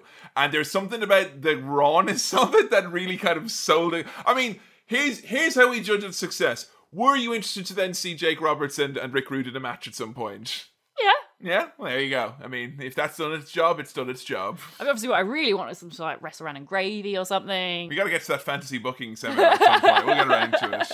Let's take us to our first match. This is a match which has, for many years, had a label as one of the worst WrestleMania matches of all time. Which I've always held a candle for this, and it's through doing this podcast with you, which has really actually helped me kind of figure out and zone in on like what did I actually like about wrestling, which you very rarely will ask yourself as a wrestling fan if you're just churning yourself into watching it every week, always without fail. Yeah, you think about what you don't like, not about what you like. And I really thank you very much for helping me figure out what I like. And a lot of what I like is what you like, and what I like is different to what you like, and that's all well and good. However, the showmanship aspect of things and the ability to make a crowd react without having to sacrifice your body necessarily. Not that I'm saying I don't like those matches as well. I absolutely do. So don't you stop doing your top rope moonsaults. This match is a blindfold match between Rick Martel and Jake the Snake Roberts. And I just figured even me saying that alone would be intriguing for you. I mean, blindfold match and Jake the Snake. Is that a match made in heaven for you? I've never seen a blindfold match before. I don't really know how it can work. I think we did do one for D'Lo Brown episode. I think he wrestled Triple H in like a 2-minute blindfold match we watched. But again, we're talking like 3 years ago. We watched like a 2-minute match. Probably not going to remember. No, I don't. Does it stand to good reason that a blindfold match might be...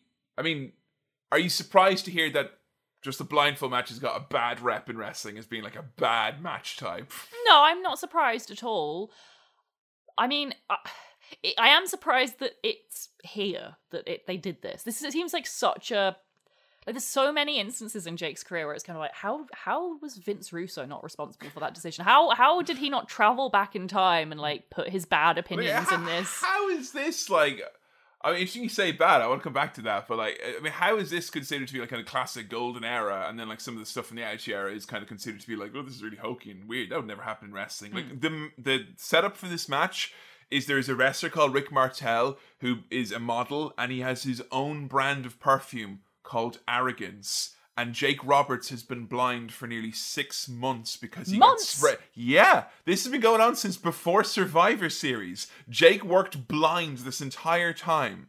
This is like bigger than when the Sandman got blinded. What? So what? He had loads of matches where he couldn't. No. See. He would just do run-ins. He'd cut promos. He'd come in and desperately... We saw him come in desperately trying to get his hands on somebody he thought was Rick Martel, but he grabbed Tito Santana because similar body shape, give him a DDT by mistake. Or he'd come in and he grabbed the referee. And it's like, damn it, Jake can't get his vision back. And Jake could like pull off his glasses and he have... Like, did you like the effects that they had on his eye? It's amazing. It seems like so much more effort than they would do today. So easy, it's simple. It looked better than the eye that came out of Rey Mysterio in 2020, I'll say that much. They basically gave him 2 different coloured contacts. One, it's like a white coloured contact, so he's got like no iris or anything, no pupil. And the other one is like red and busted and looks gross. Yeah. It just looked properly like just general vague eye injury special effects. It was just really good, really well done. And I think there was a part of Jake that I really was impressed by while watching the stuff for this feud was that his selling is so like he's not somebody selling a lot of matches very much generally. I mean, he does sell obviously, but when he's selling like a crazy injury, like he was been sprayed in the eye or whatever, and like he's fucking thrashing about, it was really, really something else. And he sells like the sadness of losing his vision and his eyes. Like it's really fucking well done. Like for something that's so silly. Like, watch the promos. He does a great job with silly material, to be honest. He has this look in his eyes, which is so impressive, when he's, like, blinded, of this, like, kind of panic, confusion, and fear, but also anger, which is, like, such a convincing... Like, yes, that is exactly how you'd feel if you couldn't see and you were a wrestler and you have to fight someone. And, like, that is scary and confusing and you would be angry. And it's just the way he's able to get all of those complex, conflicting emotions across in a look. Yeah, I mean, there's a lot to be able to do that. You know, wrestlers would struggle with conveying half of that with words. Yeah. You know, Joe's favorite wrestler, Rick the Model Martel. Is that safe to say? You liked his gimmick, etc., that he had going on? Yeah, I liked it. It was good, yeah. I need to get one of those "Yes, I am a model" badges. Very, very good indeed. Now, of course, much like Rick Martel's previous matches, this one has had to have special rules to be fair. So they both have to wear blindfolds, so it's fair to Jake, who's recovering from his blindness. Much like when he wrestled Shawn Michaels, he had to avoid being hit or hitting Shawn in the face. Otherwise, it wouldn't be fair to Sensational Sherry. You wanted to look at the nice men that she was managing. So, fairness is a big part in all of this, folks. The promo. Oh, it was so short and so good and so fucking perfect. The blind leading the blind. Well, a man has 5 senses, but a snake has got 6. But snakes always do it better. Raised eyebrow in the dark. That music. We talk about the music. Every entrance I get fucking goosebumps. Everyone. Yeah, me too. It's so cool. Why is it so cool? Oh, it's really cool. It's like you said it was John Carpenter's The Wrestler, and I believed you. I was like, yeah, makes sense. They got him in for this, like, you know. I cannot believe that's not like that's wrestling music. That's not like a piece of classical music or a piece of like, you know, famous music that was reclaimed for wrestling. Go on, Jim Johnson, by the way. Seriously, yeah, seriously, go on. Genuinely one of the best pieces of music I think ever written in all time. Definitely, in my humble opinion, the best entrance music of all time. Wow. No question about it. And I know... Come back to our live show then with that. That's, well, there you go. I mean, just, it has all the energy of like, of his character, which is like this 80s/90s anti-hero. Yeah, like you said, he was like an action movie star, like kind of like I don't want to step on Roddy Piper's toes, but like They Live with Jake Roberts, literally seems like it would make a lot more sense in some respects. Yes, definitely. And that's the thing that I think surprised me most about when we did the Roddy Piper episode was that my first foray into Roddy Piper was a couple of his promos and obviously his films.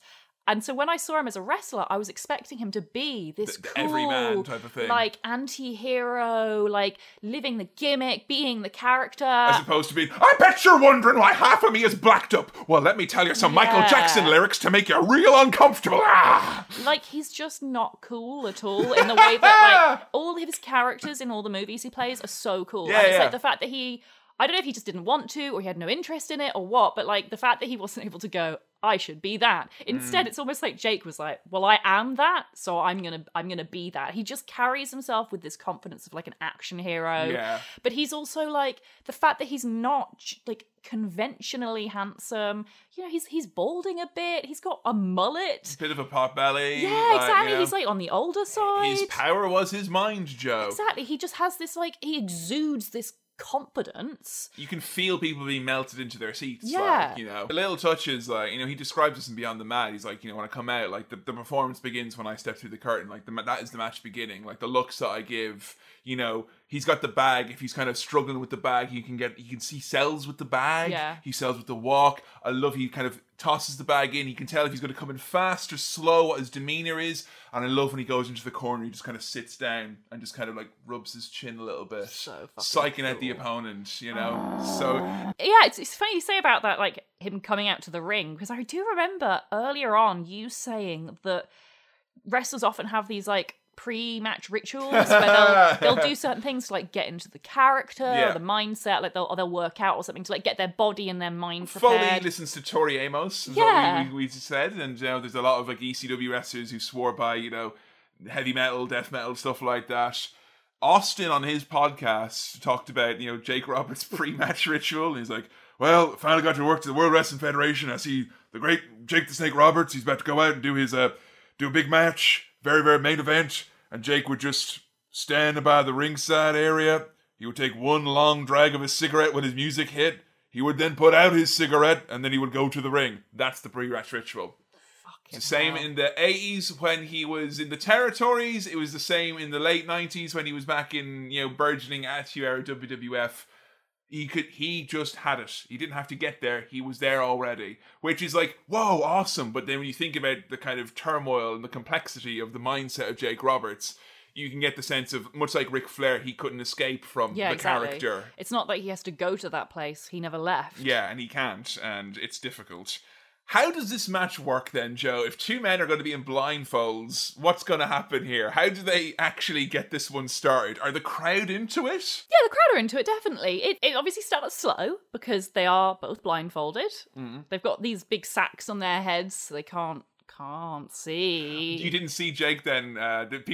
Some people say the reason this match is ruined is because you can see, really, if you look out for it, Jake literally turns to someone in the crowd and pokes his finger through it to say, look, I can see. What? Why does he do that? Fuck this gimmick. I don't know why. I mean, he's a little bit self-destructive, I think, is the easiest way to say it. Fucking you know, hell. But you know, I mean, the tiny bit of self-sabotage, I guess. But you know, there's not many people I would be excited to watch point around a ring, like, you know. And he doesn't even point at first. He crawls, which I really like because that's what I would do if I was in a blindfold match. I would immediately get as low as possible, lower my center of gravity, and just stay quiet and listen. And that's exactly what he does. He tries to not move as much as possible so he can hear where his opponent is. It's an enhanced feeling out process. Yeah, and then once he kind of can hear whereabouts vaguely within the ring Rick is, he points. And then the audience immediately figure out what he's doing, and they stay quiet if he's not pointing at him, and they cheer louder if he's pointing directly at him. Now, imagine if they would try to do something like this now in WWE. You'd have someone backstage like Ricochet going, I can't wait for the WWE Universe to help me in my blindfold match. Make sure that you point out to me, or you send me a tout so I know which corner. Like, he didn't even have, that's it. What a complex thing. Yeah. Hey, I'm going to literally play puppet master with a crowd while we're pretending to be blindfolded to find out where each other are. That is the most complicated fucking thing in the world. Imagine if it didn't work. Imagine if they didn't cheer or they didn't figure it out. What do? Get on the mic. What I mean is for you to cheer when I start pointing at the motherfucker. No, nothing like that. With a point, with a look. Like, Bobby and Gorilla figured out on commentary what he's doing. It's so fucking cool to hear that. Like, it makes me wonder how on earth they choreographed this match or how they planned it. Like, Do you think They can. I think they can see a little bit. Oh no, through. I know they can see. That I took for granted. But my point is that do you think Jake would have gone, or someone would have gone, right, Jake, we want you to point at places in the ring, and we are expecting the audience to cheer. No, I think that's what he's they're putting him in the blindfold match, and this is what he's going to do. Like, this is all his call, I'd say. Because I think there's a few wrestlers I can imagine doing something like that today. Like Colt Cabana. Honestly. Totally doing something Toru like that. Yano, like. Yeah, Toru Yano, yeah. Wherever he points, if they laugh the most, that's where he'll go. Because you know what, Toru Yano would be great. Where's the turnbuckle? Yeah, they just point him in the direction of wrong things. Like, you know. Oh no, it's his DVD. Or you end up in an elevator again. No! But that's the thing, like, because it's Jake, and because, as everyone says, he's got this, like, this connection to the crowd. He understands how to control an audience and how to manipulate them in the way he wants. He just has this like relationship that you often only see with wrestlers who have come up through the indies and like wrestled in front of almost no one. It's like this skill, like William Regal, I think we mentioned on his small episode. Arena skill, yeah, it's something that only comes through practice in front of not many people. Yeah, and I think to be able to, you know, this is 1991. He's been in the WWE for 5-6 years at this point, thereabouts. And, you know, to still have that memory and skill from way back then, being through what he's been through and, you know, doing to his body what he's doing to his body, it speaks so much. Like, the fact that you got this level of Jake Roberts, there'll always be the kind of slightly unfair question of, like, imagine if he was sober, or if he was, you know, had his head screwed on properly, he wasn't all fucked up. It's kind of a difficult question to answer because, like, very often the case, and I'm not glorifying them, it's very often the case that these traumas and this lifestyle kind of lends itself. Like, he is this person that we're fascinated with because of who he is, not in spite of who he is at times. I think that's a very important thing to acknowledge because, and I don't ever want to say that trauma is a good thing, because that's not how it works. You're denying yourself, you're saying it's not part of why you're fascinated with them. I just think with anyone who exists, whether you've gone through trauma or not, what makes you unique is the most interesting thing about you. Yeah. And for Jake, that was the type of person it had shaped him into. And I'm not saying that, like, without the trauma he would have been bad. He just would have been very different. Yeah, it's true. I think it's impossible to say, oh, he would have been so much better without, you know, the drug addiction or the trauma. It's like you literally don't know. And also, we don't know even, he could have been fucking not sober 1 second of his wrestling career. And we wouldn't even know. You can't boil it down to individual instances. No. Because we picked like 5 or 6 agreed traumatic events from Jake's life. But it's like you kind of say, like, oh, if Bret Hart, if he didn't get screwed and owned it and die, everything would have worked out fine. No, like, it's a lifetime of trauma. Listen to the episode, you know, there's plenty happened before and after and since, you know. I love some of the real standard things that they got a big pop out of me for, like when they went for the Irish whip and Jake kind of just wandered off. Yeah, and it's like, walked to the side. Again, really Samoa Joe. Yeah. I love that Jake is calm, whereas Rick Martel is frustrated. And he's literally putting his hands on his ears, like, shut up, I'm trying to figure out where he is. And Jake is just slowly, like, he says, point where he's just in the corner, he just kind of picks a corner, and then another corner. Like, he's not frustrated. He knows he's got this. He knows his strategy will work. We have a great line from Bobby Heenan about Jake, which is, again, so sexy. He's the kind of guy that goes bump in the night. Ooh. I don't think anyone is capable of saying nice things about Jake without them being sexy. Okay, this is the other thing that Bobby Heenan said about Jake in the match. He said, I like sunshine, whereas Jake Roberts, he likes smelly swamps and rain. Rick Martel finally catches a scoop slam and then fucks up his follow-up elbow as Jake just kind of rolls out of the way. And it's not like Jake is one step ahead, it's just literally like he'll wander to one side and he'll be completely missed. The favorite part of this for me, I think for you as well. Yeah, definitely. The claps. Yeah, so Jake goes to sit in like one corner of the ring and he starts clapping. I was like, what's he doing? And then as soon as he finishes clapping, he wanders away. And then Rick Martel wanders over to where Jake was standing to clap. And it's obviously like, oh, he's using the Hitman technique. Yeah. He's thrown a little coin. Huh? Oh, what's that? Better go check it out. And then Jake comes around from behind and gets him. DDT, puts him into a laundry hamper, gets the win. So Rick Martel grabs the snake by mistake at one point going into the corner. And because no one in the crowd will help him, Bobby Heenan just starts speaking louder and more descriptively on commentary. He's like, "Oh no, Rick Martel, Jake the Snake Roberts has rolled to the outside and he's near the timekeeper's table now. You should go get him." He's like, "Shut up, humanoids." The finish was absolutely beautiful in this one. The two of them slowly, back to back, walking into the ring, and all of a sudden, boom, hit each other's back. Jake slips around DDT, and then there's a few seconds where he's just like touching around, like literally trying to feel for his glasses in the morning. You know what I'm talking about. And he just gets the hand on the 1, 2, 3. Fucking There's like 2 bumps. And it's one of my favourite WrestleMania matches ever, I would hazard to say. Yeah, it's so good. And it's even got a weapon. Yeah!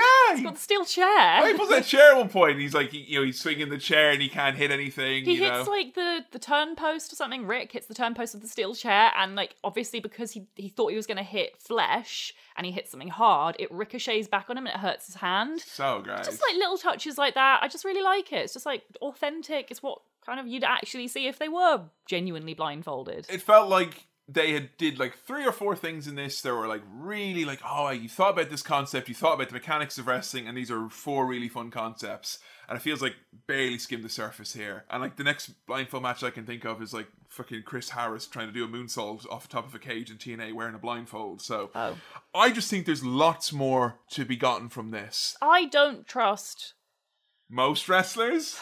I don't trust wrestling fans. I don't trust most wrestlers. I don't trust the wrestling industry or the bookers or the people Give me in like Daniel charge. Bryan and Drew Gulak in a blindfold match or something like that. You know, give me like Asuka and Io Shirai. You know, 2 people who just know each other well, wrestle a similar style, and it would be like, oh, something fun and different. I will excel at this. I genuinely don't think WWE can pull off a blindfold match ever again. I think they don't have the capability to craft something like that. I think they fuck the fans up too much at this point. They fuck the fans up too much, and they don't nurture their own talent enough to empower them to try to do something like that. I think AEW or New Japan, they could probably totally get away with doing a cool blindfold match. So what did you give the cool blindfold match? Star rating, please, Joe. 4 stars. Loved Beautiful. it. Really fantastic. Fun match. And it's the epitome of wrestling. It's such a wrestling match. It doesn't matter that there's only 2 moves.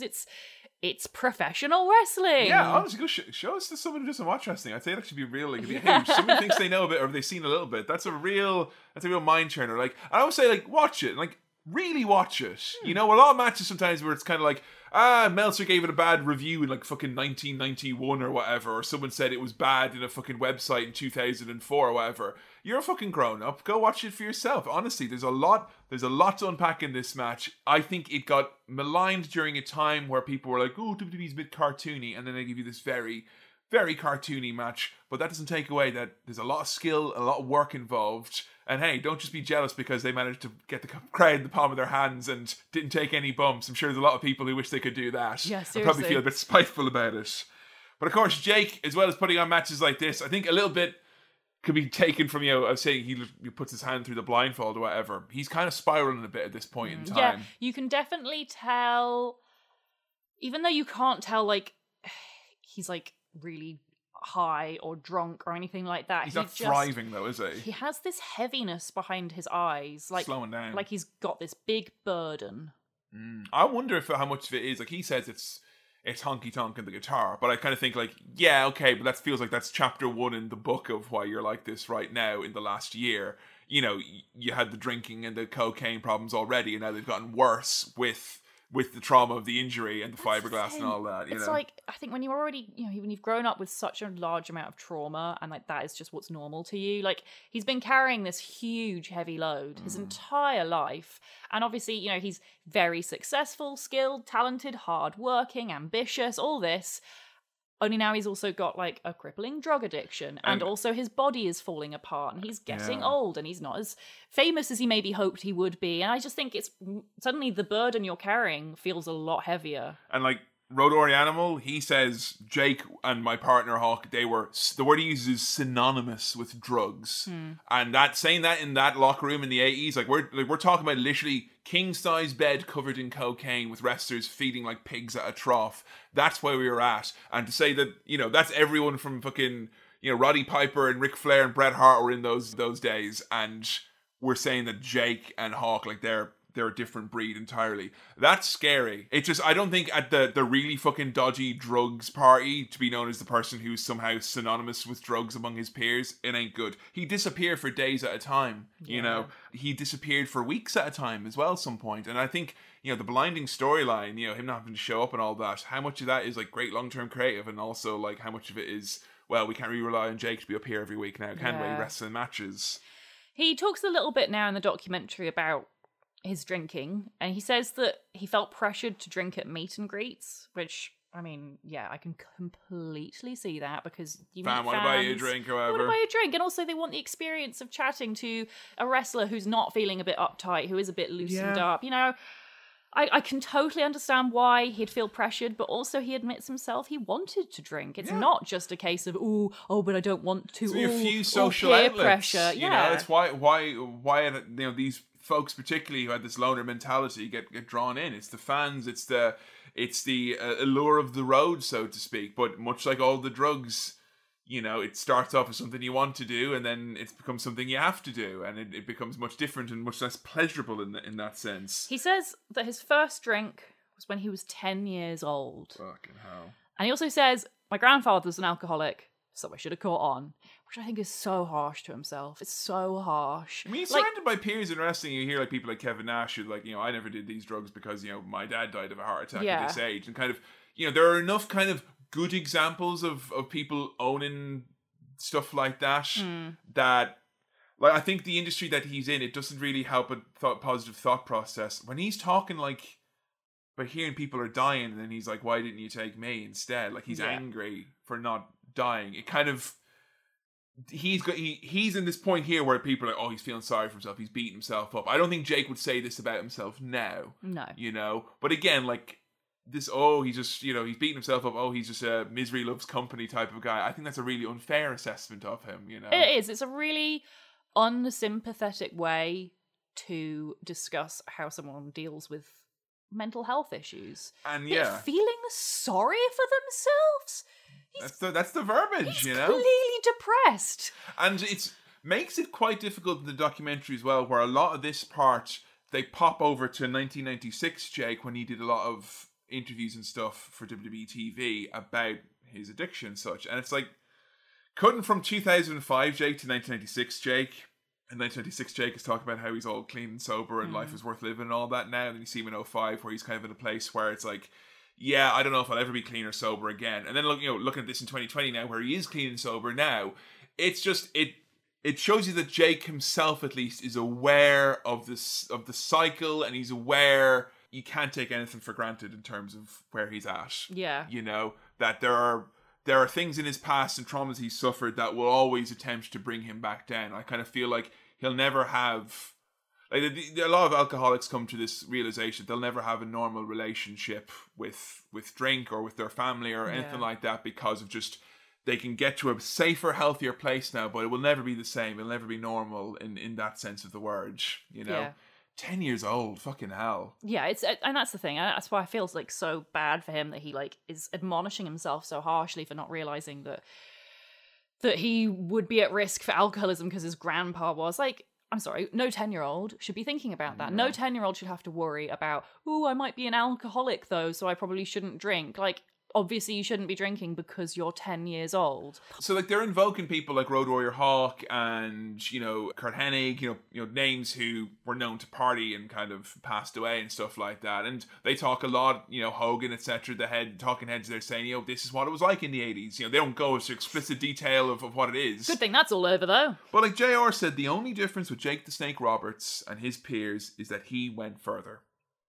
He drank more. He did more drugs, he went out more, he was slightly more unreliable, he went a bit further. And I'm not sure if that's either like a very fair assessment or kind of an unfair dig. It is true in some senses of the words, but I don't think it really explains why he did it. Just like, you can't say like the only difference between this guy whose life is really fucked up and these people whose lives are only kind of fucked up is that his life was more fucked up. No, and I think it's a very oversimplification as well to make out that's how it happened. I mean, he does talk about it in the documentary, kind of how he descended to this place. He said it started off that he wanted to take drugs because he was bored, it was fun, it, made everything a bit more interesting. It was a way to take away some of the pain he was feeling on a day-to-day basis. Then, of course, it becomes a need to take drugs because you need it to cope or to do your job properly. If you want to continue being able to earn a living, you can convince yourself you have to do it. It's part of my job now. It's when it gets to the third stage that he says it's when he has to take the drugs to both stay alive, but also he has to take them because he feels he has to die. What the fuck type of life is that like? As in, if you don't Trapped. take the drugs, you will probably die because your body is just so fucking reliant on them now. But also, you are taking them in the hope that you will overdose. You know your life isn't worth living anymore, and you just think, well, I don't want to kill myself.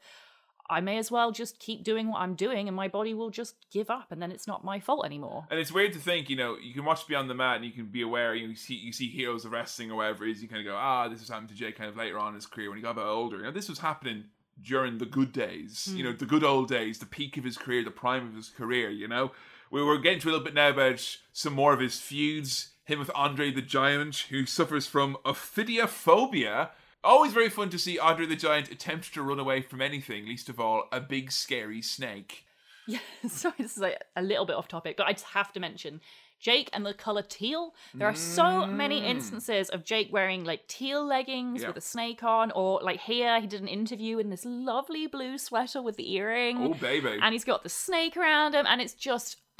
It's such a good look. I love it. I love it. I love it. Okay, we can continue now. There was one time Jake showed up in a fedora and Joe even liked that, so there you go.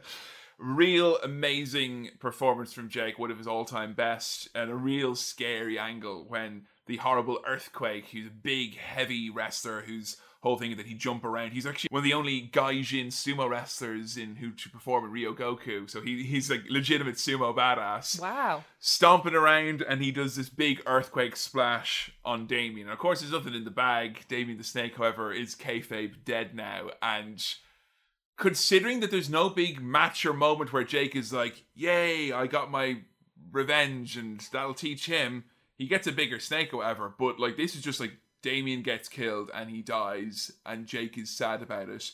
The moment where Jake peeks into the bag, or should I say the moment beforehand where he's too scared to look in the bag, Jesus Christ, I've seen men and women look like fucking glassy-eyed morons when they're meant to be grieving the loss of a partner, a championship, things that are so important to them. Real life stuff that's happened to them, and they're like, I'm very sad that this has happened to me.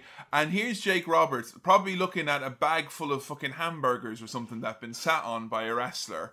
And he said himself he never even liked the snake. And he acts like his child. The closest thing is when Sandman has Tyler taken away from him. He reacts so viscerally. The closest comparison I thought of is, and I will be careful not to spoil anything, but at the end of the movie Seven, when Brad Pitt's character looks in the box, and he kind of doesn't want to, but then he does, it's the exact same thing. Yeah. I honestly think, deep down, I think Brad Pitt watched this and was like, that's how I've got to do it. What's in the box, man? What's in the box? So fucking good. It's so good, because he kind of wants to look and he really doesn't want to look. He's scared, he's sad.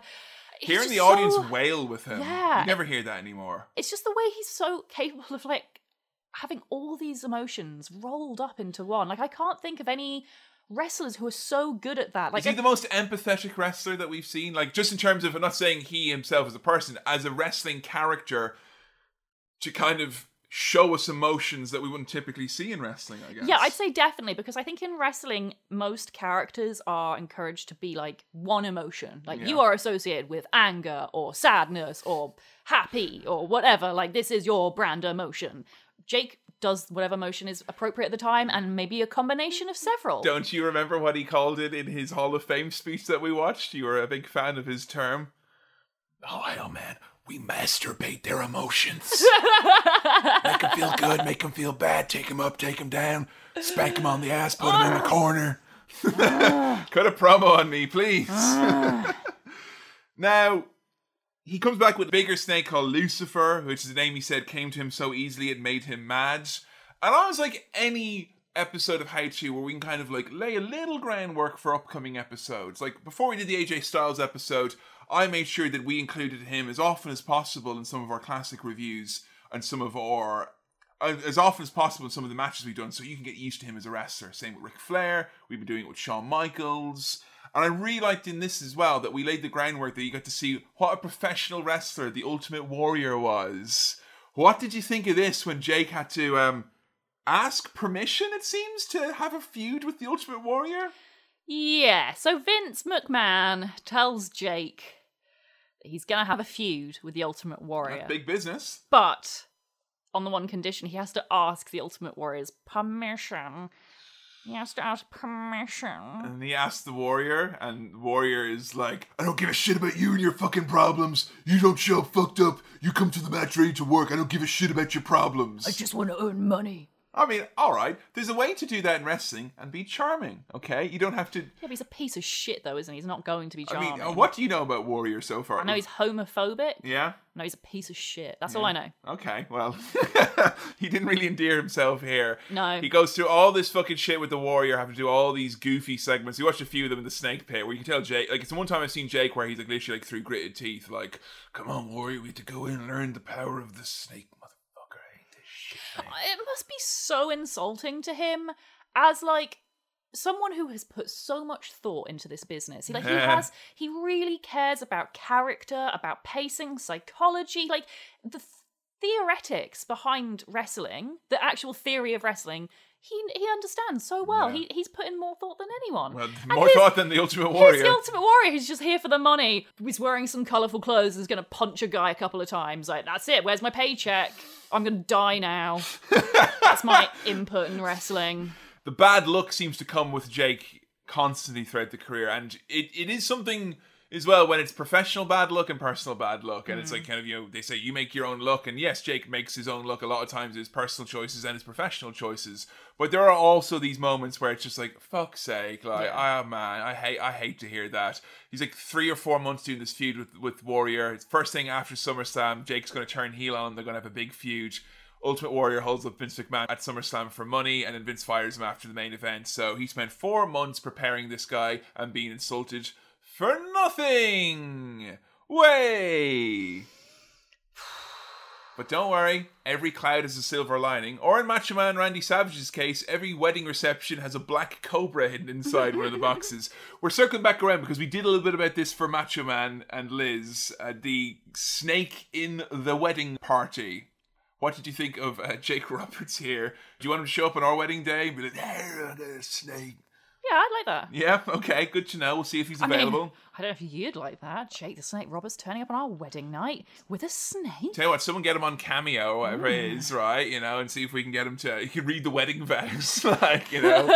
Yeah, instead of wedding vows, we could just cut aloof promos to each other instead, like. And how appropriate that the husband you marry is your very own, a victim of your own romance.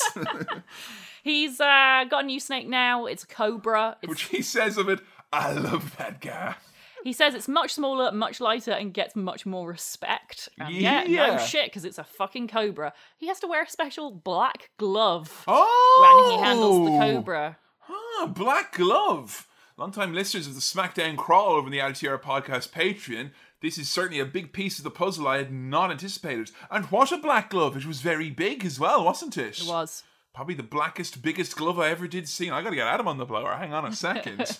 So, of course, I mean, this is the feud we've talked about before with Macho Man, which has the cobra biting spot, the one that was absolutely not meant to happen.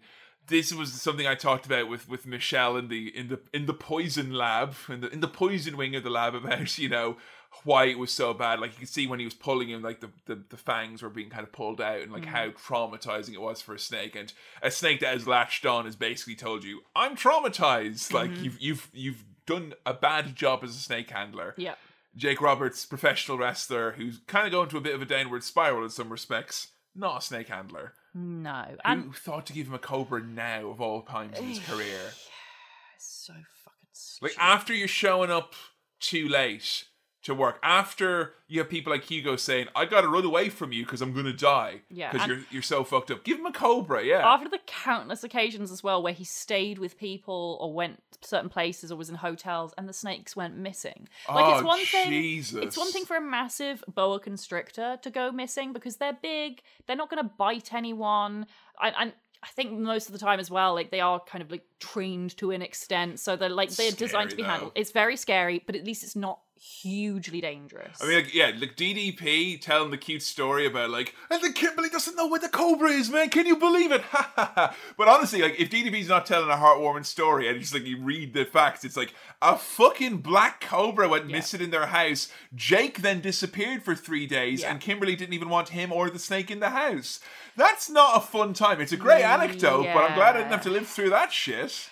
And that's the thing, like, those massive boa constrictors, like, they obviously can escape and stuff, but at least when they're that big, they're gonna find it hard to hide in a lot of places. It'd probably be like the bed springs a lot of the time, you would say. The big boas would kind of end up coiled up inside there. When we had snakes in uni, my housemate's snakes went missing quite a lot, and they would go into the walls and under the carpets. I think they were, a couple of feet, 3 feet long snakes. They weren't small, but they weren't big either. And that's the thing. Snakes, they're like cats. They can like get in anywhere. And with this cobra, so dangerous that he has to wear a special leather glove when he's handling it. Also, it's way smaller, so it can fit into more holes. Yeah, let's put it into a wrestling angle. Also, it's genuinely poisonous. Like, that's so scary. Yeah, so this is the kind of the big match from the end of the feud. They had an inconclusive contest at Tuesday in Texas. This is from Saturday night's main event in 1992. Macho Man Randy Savage is really angry. He's insane with rage. Taking on the sexy Jake the Snake Roberts. The old adage in wrestling that becoming heel makes you immediately far more interesting, and Jake Roberts never needs an excuse to be interesting. But he's been heel and he's been face, but the rebrand of the gimmick of trust me, and he's got that dark-sided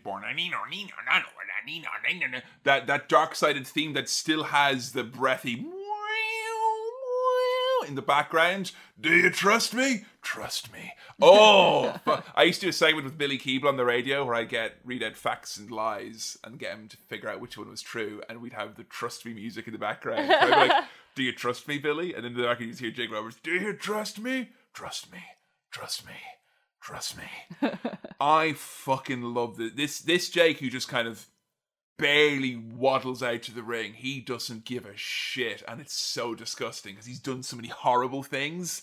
Vince McMahon can't say that Jake Roberts walks, moves, runs. He doesn't do any of that anymore.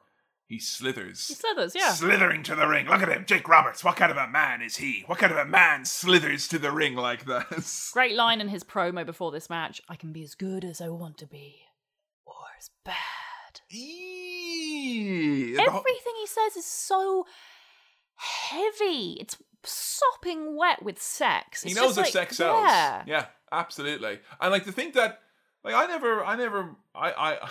I watched before with you, Joe. I watched Jake Roberts promos almost exclusively in the company of heterosexual men, sitting around talking about how great they were, how fucking they made us think, and all that.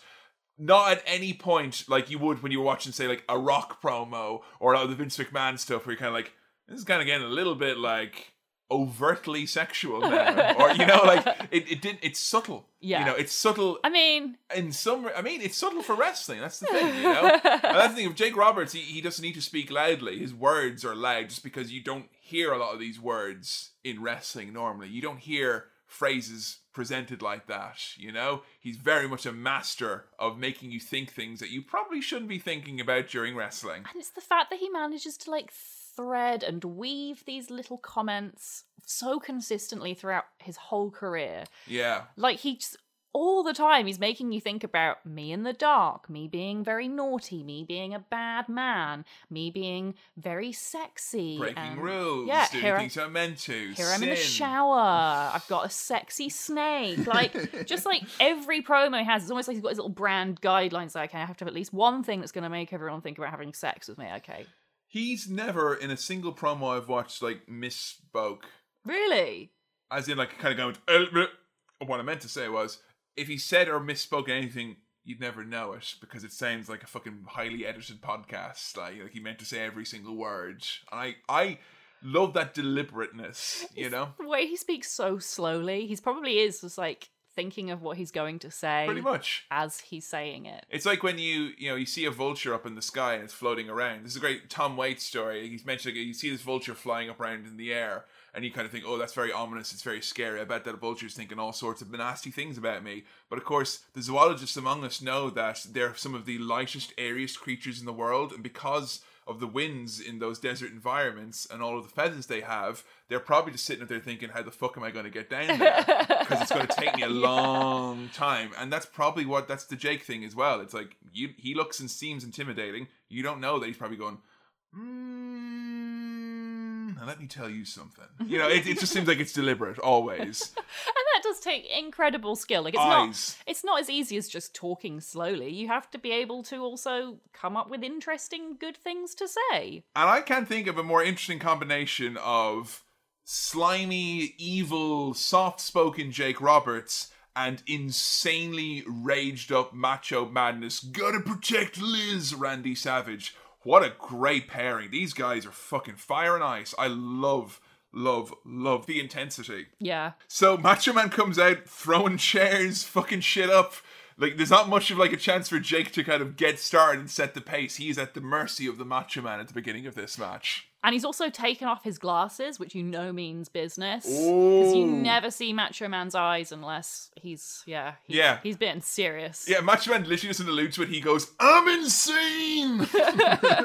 He does a big crazy axe handle as he's beating Jake pillar to post, and Jake is like, I love when he's like hit and he's like, he doesn't like to sell in the ring, he like slither out and be like, he wants to suffer in silence away from him and all that. Just like a snake. Yeah, man, slithering, that's what he's doing. He's bleeding already, by the way, and it looks like a hardware. I don't think it's a blade job. Oh yeah, they're like, he's broken the nose of Jake Roberts, and this is the old style of wrestling. Broken the nose of Jake Roberts, what's the first thing Macho Man does? He backs him into the corner and he grabs his nose.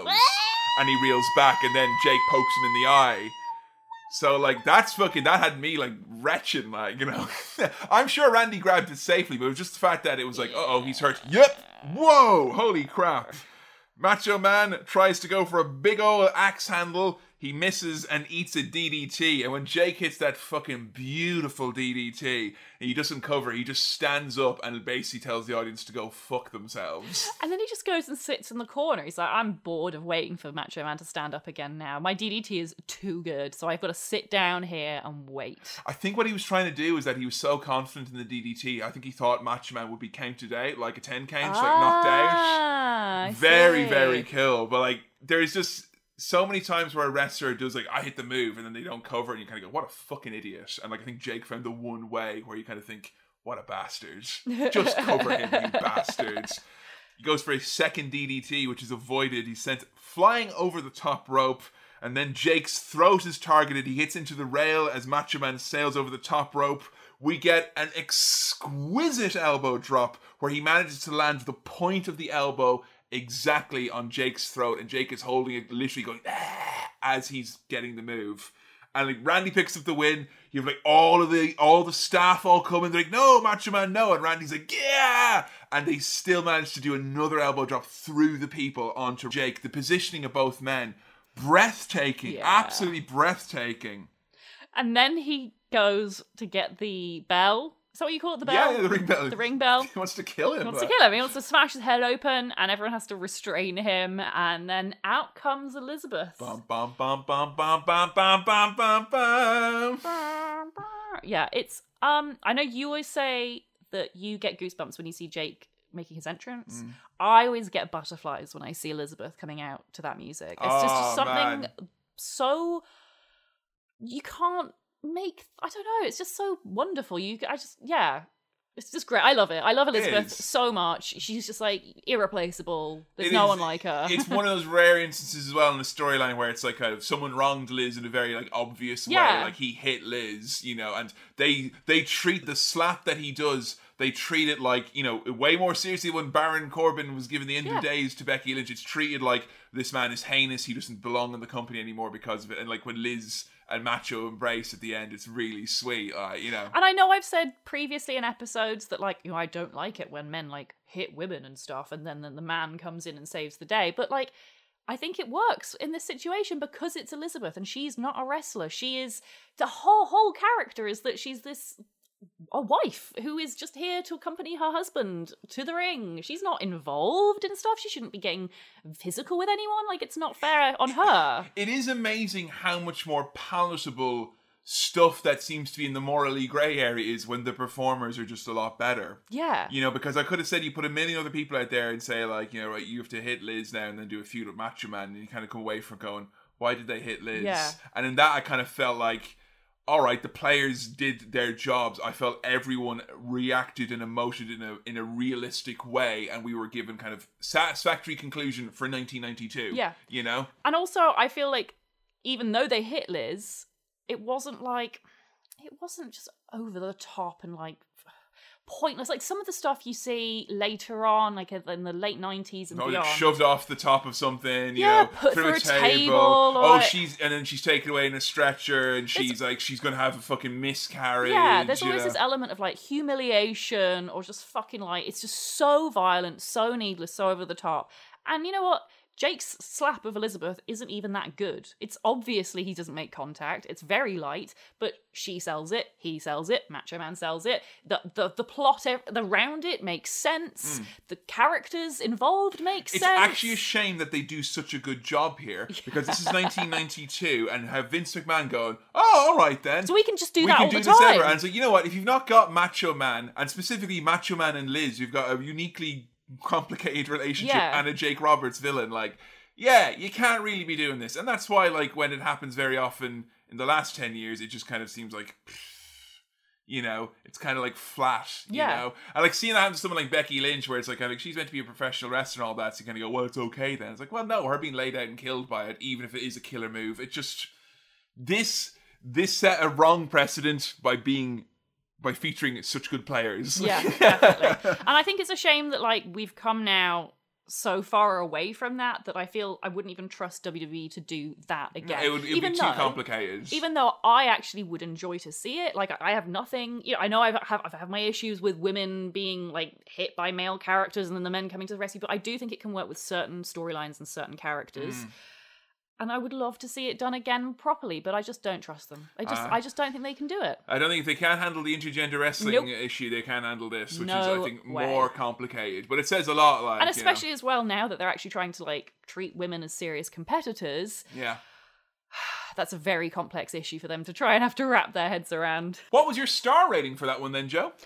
I really enjoyed this match. I gave it 4 stars out of 5. It was just fun and great story work, and you could watch this without knowing anything about Jake the Snake or anything about Macho Man or Elizabeth, and you just immediately understand. It's like, it's traditional. The formula is so, it's almost like a fairy tale. Great thing about going back to watch any Jake Roberts match from a kind of a Saturday Night's Main Event or a Big 4 pay-per-view from back in the day, you will get your video package explaining the feud, you'll get a great promo from Jake, and then you'll get your match. And honestly, by the time the match is starting, you'll have forgotten about whether or not you want to watch a match, because you'll already have gotten what you came for, really.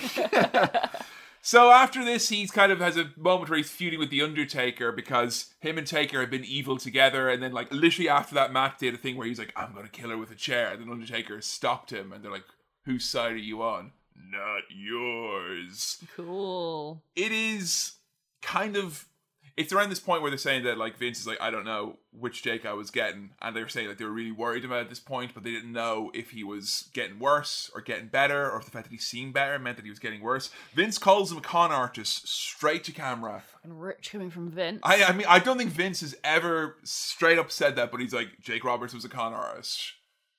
I mean, all right.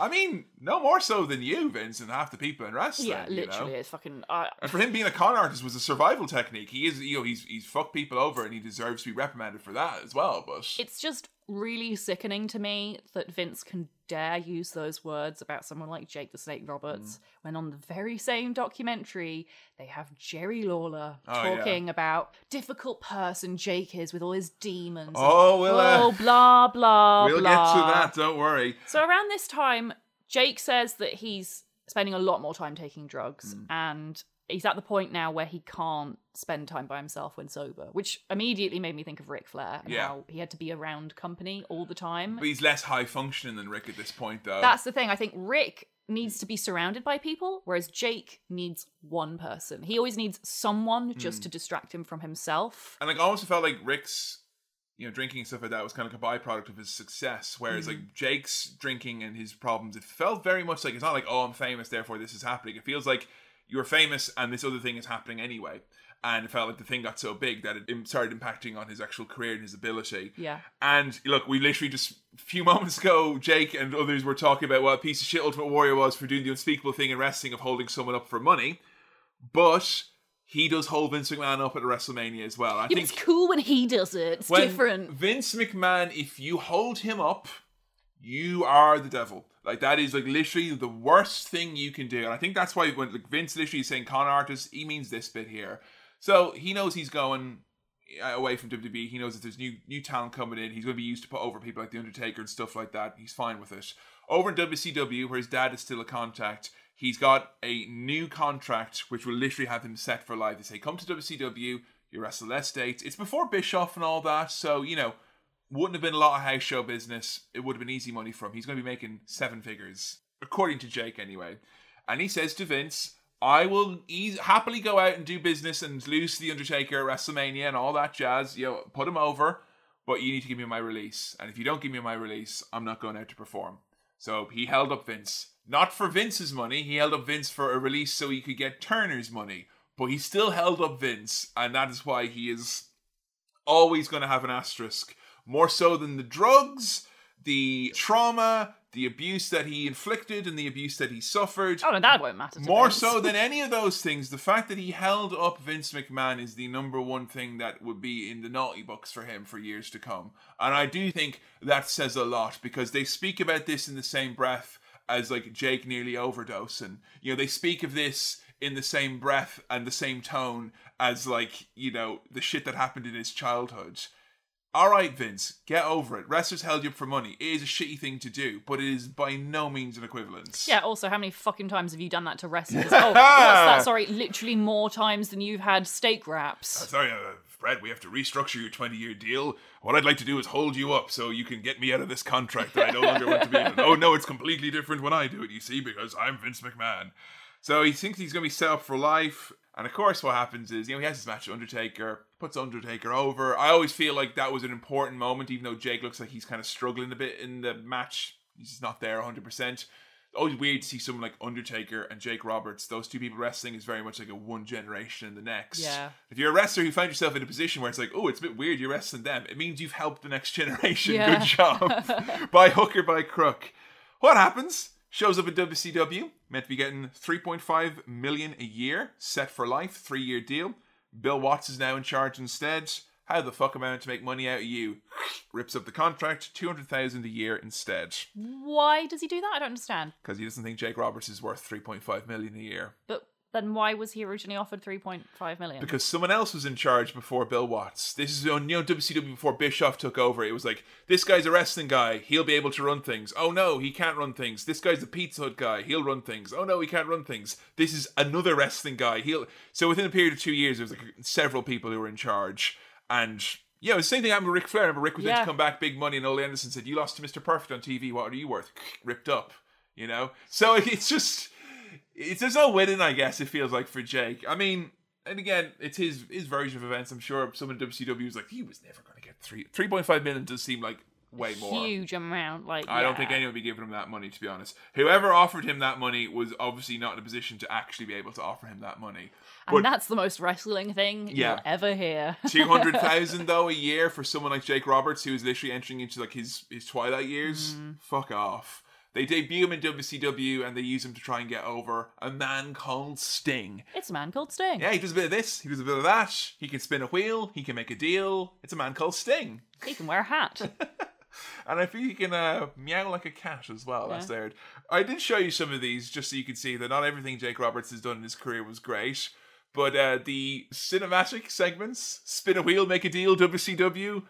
What did you think of that? Sting showed up to the dark-sided bar where all the baddies were with Jake Roberts. Oh, that was so funny. I really liked that. It reminded me of... There was a really great ad for one of the 2K games a couple of years ago where they're Downtown, all, was it? yeah, where Excellent. they're all in a bar and everyone met everyone else. That was a Paul Heyman production. Thank you very much, madam.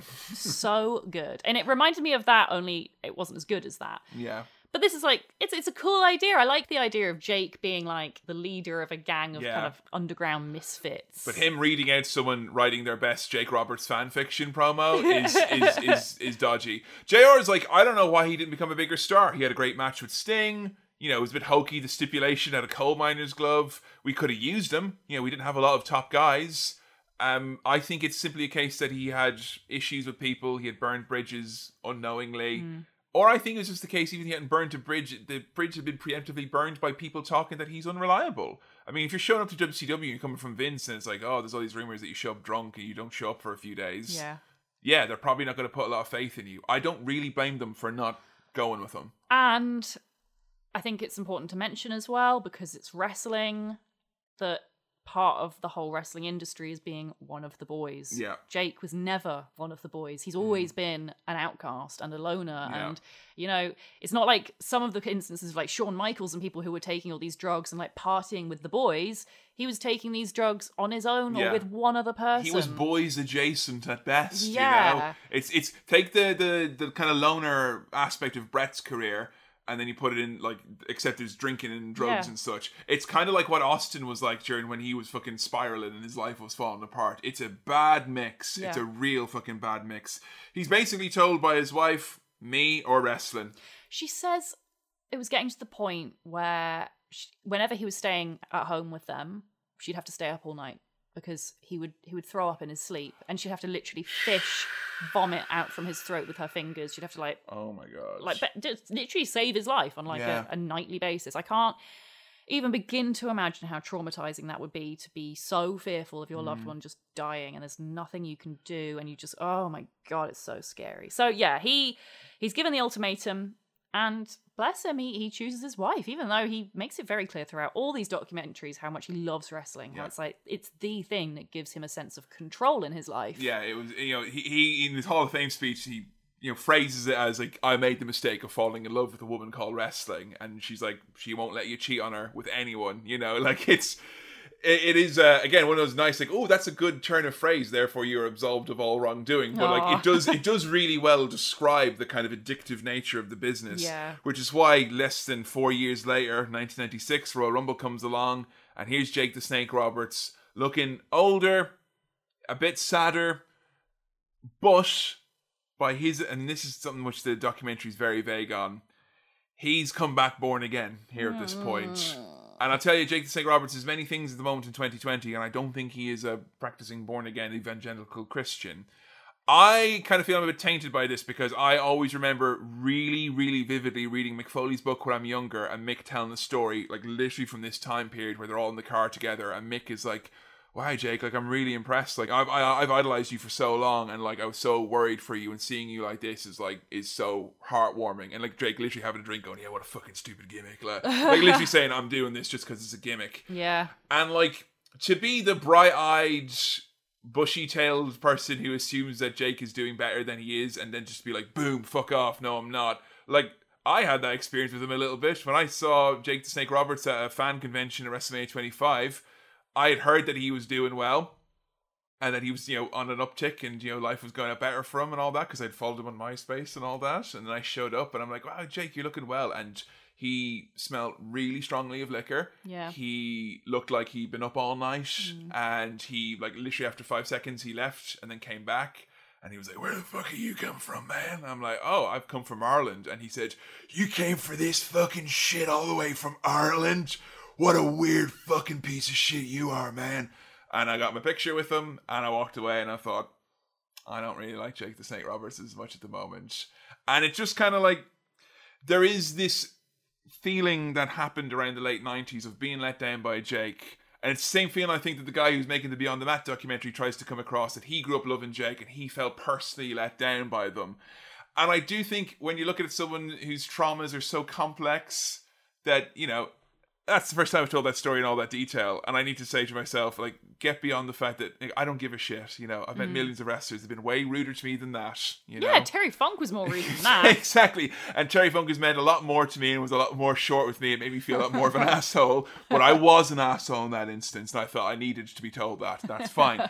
But just because you had a bad experience with Jake, or you'd heard a bad story about Jake, it doesn't mean that he is not entitled to try and make something better of himself. This really heavy-handed coming back, the snake is called Revelations now, the promos about the Bible. I mean, how did that gel with you? It just seemed like a character gimmick. And it was weird because, as I was only saying earlier in this episode, he's so consistent. It's just so unnecessary. It's like, it just seems like what you do to anyone else. Like, oh yeah, they've come back and they're a born-again Christian, sure, whatever. But like, why would you do it with him? Because Vince McMahon is like, I'm a firm believer in whatever helps you battle your personal demons, and if that is religion, quite frankly, then I'm a firm believer in religion. It's basically saying, like, this is his way to prove to Vince, I'm okay now. And like, I think it's like, if you're a proper if you take your Christianity seriously, there's probably nothing more insulting than that. I imagine that is a lot more insulting than Austin 3:16. And like, did you know that the Austin 3:16 promo was really kind of in reference to the fact that it's meant to be Jake Roberts, all of his Christian stuff? No, I had absolutely no idea about that. Yeah, Jake's meant to be the comeback kid, full of Christianity and God, and young Steve Austin just beats the shit out of him, stunners him twice. 1, 2, 3. You talk about your Psalms and your John 3:16. Austin 3:16 says, I whipped your ass. And he says, you sit there and you thump your Bible and it didn't get you anything. And I always wondered in the back of my mind, did Austin do that knowing full well, I mean, I'm happy to do this because I know it's just a gimmick. Yeah. Like, if it was actually the thing that was holding you from the abyss, your Christianity, I don't think Austin would be like, you thump your Bible like a fucking idiot and you're a piece of shit. John 3:16, give me a break. I don't think he would have done that unless Austin knew. It's a gimmick. Yeah. And they're like, there's a bit where Gene's like, some questioned his sincerity. That's all they allude to. I just think, and maybe I'm giving Jake too much credit and I'm too cynical about Vince. He worked it himself, do you think? I think it was Vince's idea. Really? I think Vince said, this is how we can get you back on. We can convince everyone you're a changed man. He said it was Vince said it's a marketing thing. Exactly. It's like, everyone knows someone, he says, who's been through drinking or problems of that nature, quite frankly. He said it was empowering for people to see that character react the way he did. I just don't think Jake, being the thoughtful man he is, he feels so guilty about so many parts of his life, and he's such an obvious overthinker as well. Yeah, like, you can just tell in his spare time he frets and worries, and I just don't see someone who puts as much thought and care into his promos and his character to go, yeah, I'll just fucking lie and say I'm a born again Christian. That's funny. That seems really lazy and out of character for him. A part of it is kind of working himself a little bit, maybe. A part of it is that. But the one thing I will say is, if you think Jake Robert never was afflicted by laziness, I mean, he was most certainly. I mean, there's work smart and not hard, I get that, but I would say there's a lot of wrestlers and peers who would just say he was straight up lazy at points. And I'm not denying that he's not lazy. I think laziness is actually part of his whole style. I think it's part of the reason why he is this psychological wrestler. Right. It's because he's a bit lazy and he works smart. But it's just, I don't think he's ever lazy when it comes to his character. Like, or at least I can't think of any other instance, like, to this day. Yeah. Where it's been, like, his idea. He'd be a little bit more protective of it, you would imagine. Yeah, because it's partly him. Like, all of his character stages seem to be based off of him. Yeah. Except for this. Well, alarm bells were ringing when they announced that his next feud is going to be with Jerry the King Lawler. Jesus. And according to Jake, like, he was saying, I wasn't really vetted on this. They said that Jerry's going to be feuding with me. Like, Jerry said it just started on commentary. I just started making jokes about it. Hey, where's your tag team partner, Jack Daniels? Or, things like, Jake doesn't drink and drive anymore because he's worried if he hits a speed bump, he'll spill his drink. And like, all right, King's the heel and he does the heel comments and stuff like that. But then they turn into a feud. And Vince is like, look, it'll be empowering for people to see someone being tormented by someone who doesn't understand the intricacies of alcoholism and how it destroys lives, for that person to overcome that trauma and whatnot. Vince is like, it was cool, and Jerry Lawler's like, we all talked about it beforehand, and it was cool. And then they cut to Vince, and it's like, not only was it cool and super brave. And then it's Jake Roberts going, it was not cool. Jerry Lawler poured a full bottle of actual whiskey over me, and it burned my eyes and singed every part of my face. Like, can you imagine how horrible that is? Real whiskey? Yeah. No, I genuinely can't imagine, because, like... It's dangerous. It'll blind you, for fuck's sake. Like, the first thing that I thought of was, like, okay, what's it like when, like, swimming water gets in your eyes, or, like, gets in your throat, or gets up your nose? I got perfume in my eyes once when I was a kid, and I was, like, fucking... Absolutely, I was for days. I was in my eyes. It's like it's not just going to sting your eyes; it's also sticky and it's fumy. So, like when you breathe, it will just like get into your head. It will make you feel sick and dizzy. Strong alcohol is literally poison. You know, in your eyes, which is one of the most sensitive parts. It's just come on, fuck off. So yeah, like. They say it's cool and brave, and it's literally like Jerry Lawler like making all these drinking jokes. Like he lost a match against Jerry. He did a match with him where he beat him in like 10 seconds. You know, Jerry turned around, ha ha, and he got a DDT and he lost. Okay. But Jerry did beat him at one point. And I kind of feel like the feud is so unnecessary. Like, if you're not going to let the born-again Christian who suffered through alcoholism, like, thoroughly beat Jerry Lawler and have the last word, and it's Jerry just made fun of him, and it kind of feels like beating someone after they've made fun of you so long. People don't remember that Jerry got beat. They remember Jerry making funny jokes about his alcoholism. But I mean, if you're already doubting your own commitment to this, I mean, Jake's saying that they're pulling ribs on him backstage. Yeah, fuck this, right? 1996, this is meant to be when the roster is not the fucking wild roster it was in the 80s. We've all grown up a little bit, have we? And this, okay, so I want to say as well, Jake, he's a, very capable, clever. Okay, yes, he's a drug addict at this point and got alcoholism, but he's, he's a powerful, wealthy-ish white man who is respected in his industry, and the way they treated him, I just think it's really important to mention, because if that's how they treated him, just think of how they treated other people. Yeah, right. I mean, like, what went to all the fucking handshakes and shit like that? What's this? They literally, he said he'd go down and he'd drink his Coke or whatever, and they put fucking vodka or whiskey in it. They literally drug his drinks. Drug him. How is that a prank? How's that a rib? What's the joke there?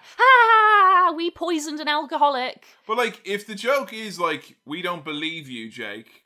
This is all a gimmick that you're putting on. But they do. They obviously believe it. They obviously know he's an alcoholic. They've all seen him descend into this point. Even if he is just gimmick, Jake, and you're not like born again Christian alcoholic who no longer drinks, you're just an alcoholic who's pretending to be born again Christian who drinks. That's still bad. Yeah, you're still fucking with a guy and putting drink in there when he's meant to be working, and just. I mean, it was very telling in the match, the clips that they show of him wrestling Jerry Lawler, that there were empty seats in the arena. Like, that was very, very much so. There's things like the wrestlers saying, like, oh, don't be a pussy, have one drink. Or just have a drink, Jake. It's like in The Sopranos, when Christopher tries to give a drink in, they're like, oh, we support you, and then they're having their dinner, and like, we're not going to drink wine? What the fuck's wrong with you? Like, have a glass of... Oh, I'm not allowed to enjoy myself now, because you're not going to have a drink. All right, fine. Absolutely hate it. On the Jerry Lawler thing, I mentioned it a bit earlier, I want to talk about it now, but Jerry Lawler allegedly raped a child. Yeah.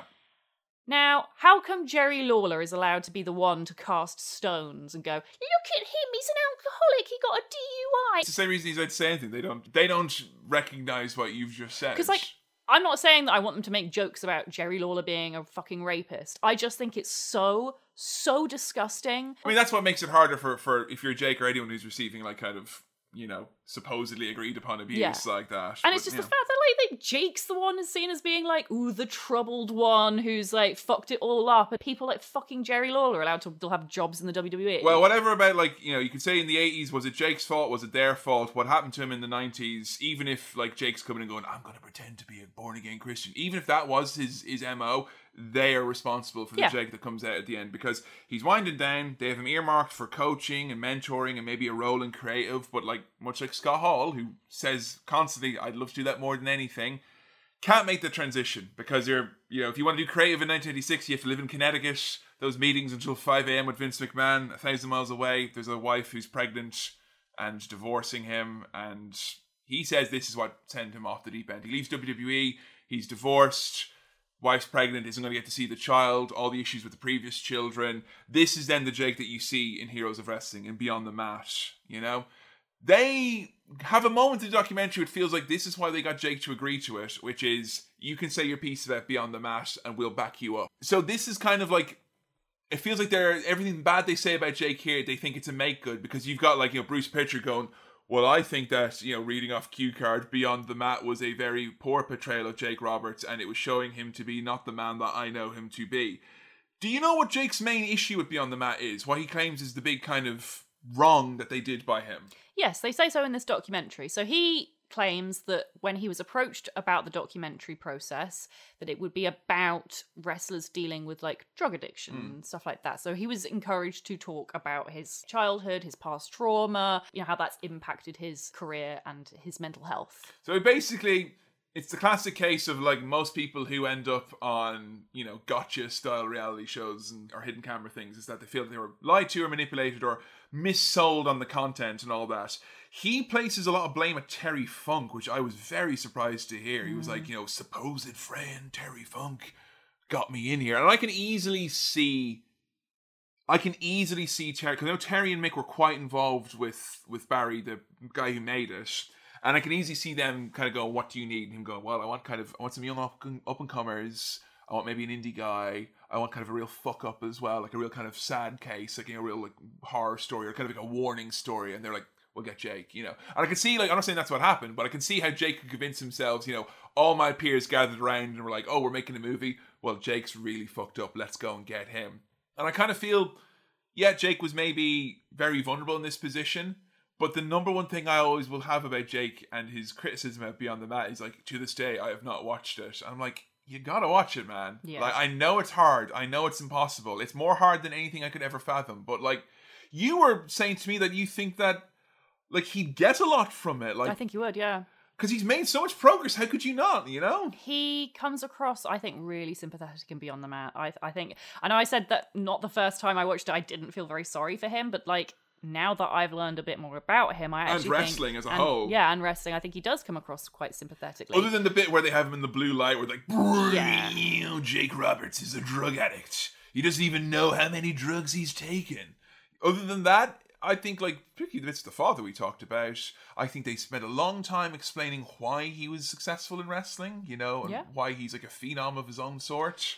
But I guess, I find it hard, when I'm on podcasts, like other podcasts, I hardly ever listen to them back because I find it makes me really anxious. Yes, and I know Sam's never listened to an episode of Cinema Swirl all the way through. Really? Yeah, he'll happily tell you that. Like, he finds it weird, And that's the thing. Like, some people just don't like doing it. So yeah, I can understand like a slight anxiety about seeing yourself back in a very kind of personal situation. He's talking about something very deeply personal to him.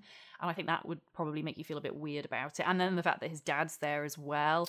And the fact that everyone in this documentary talking about Beyond the Mat makes out as though he's this, like, everyone says about how he's just pathetic and how, Beyond the Mat made him look weak and stupid. It's fucking rich having lazy. Jerry Lawler going, there was nothing positive of a portrayal when he was like, what? Why are you talking? Come on now. Like, they do make that effort. It is schlocky, okay? It is. It definitely is.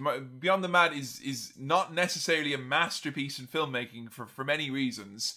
And it is a bit schlocky. It was made in the late 90s. We have to hold that to account, for fuck's sake.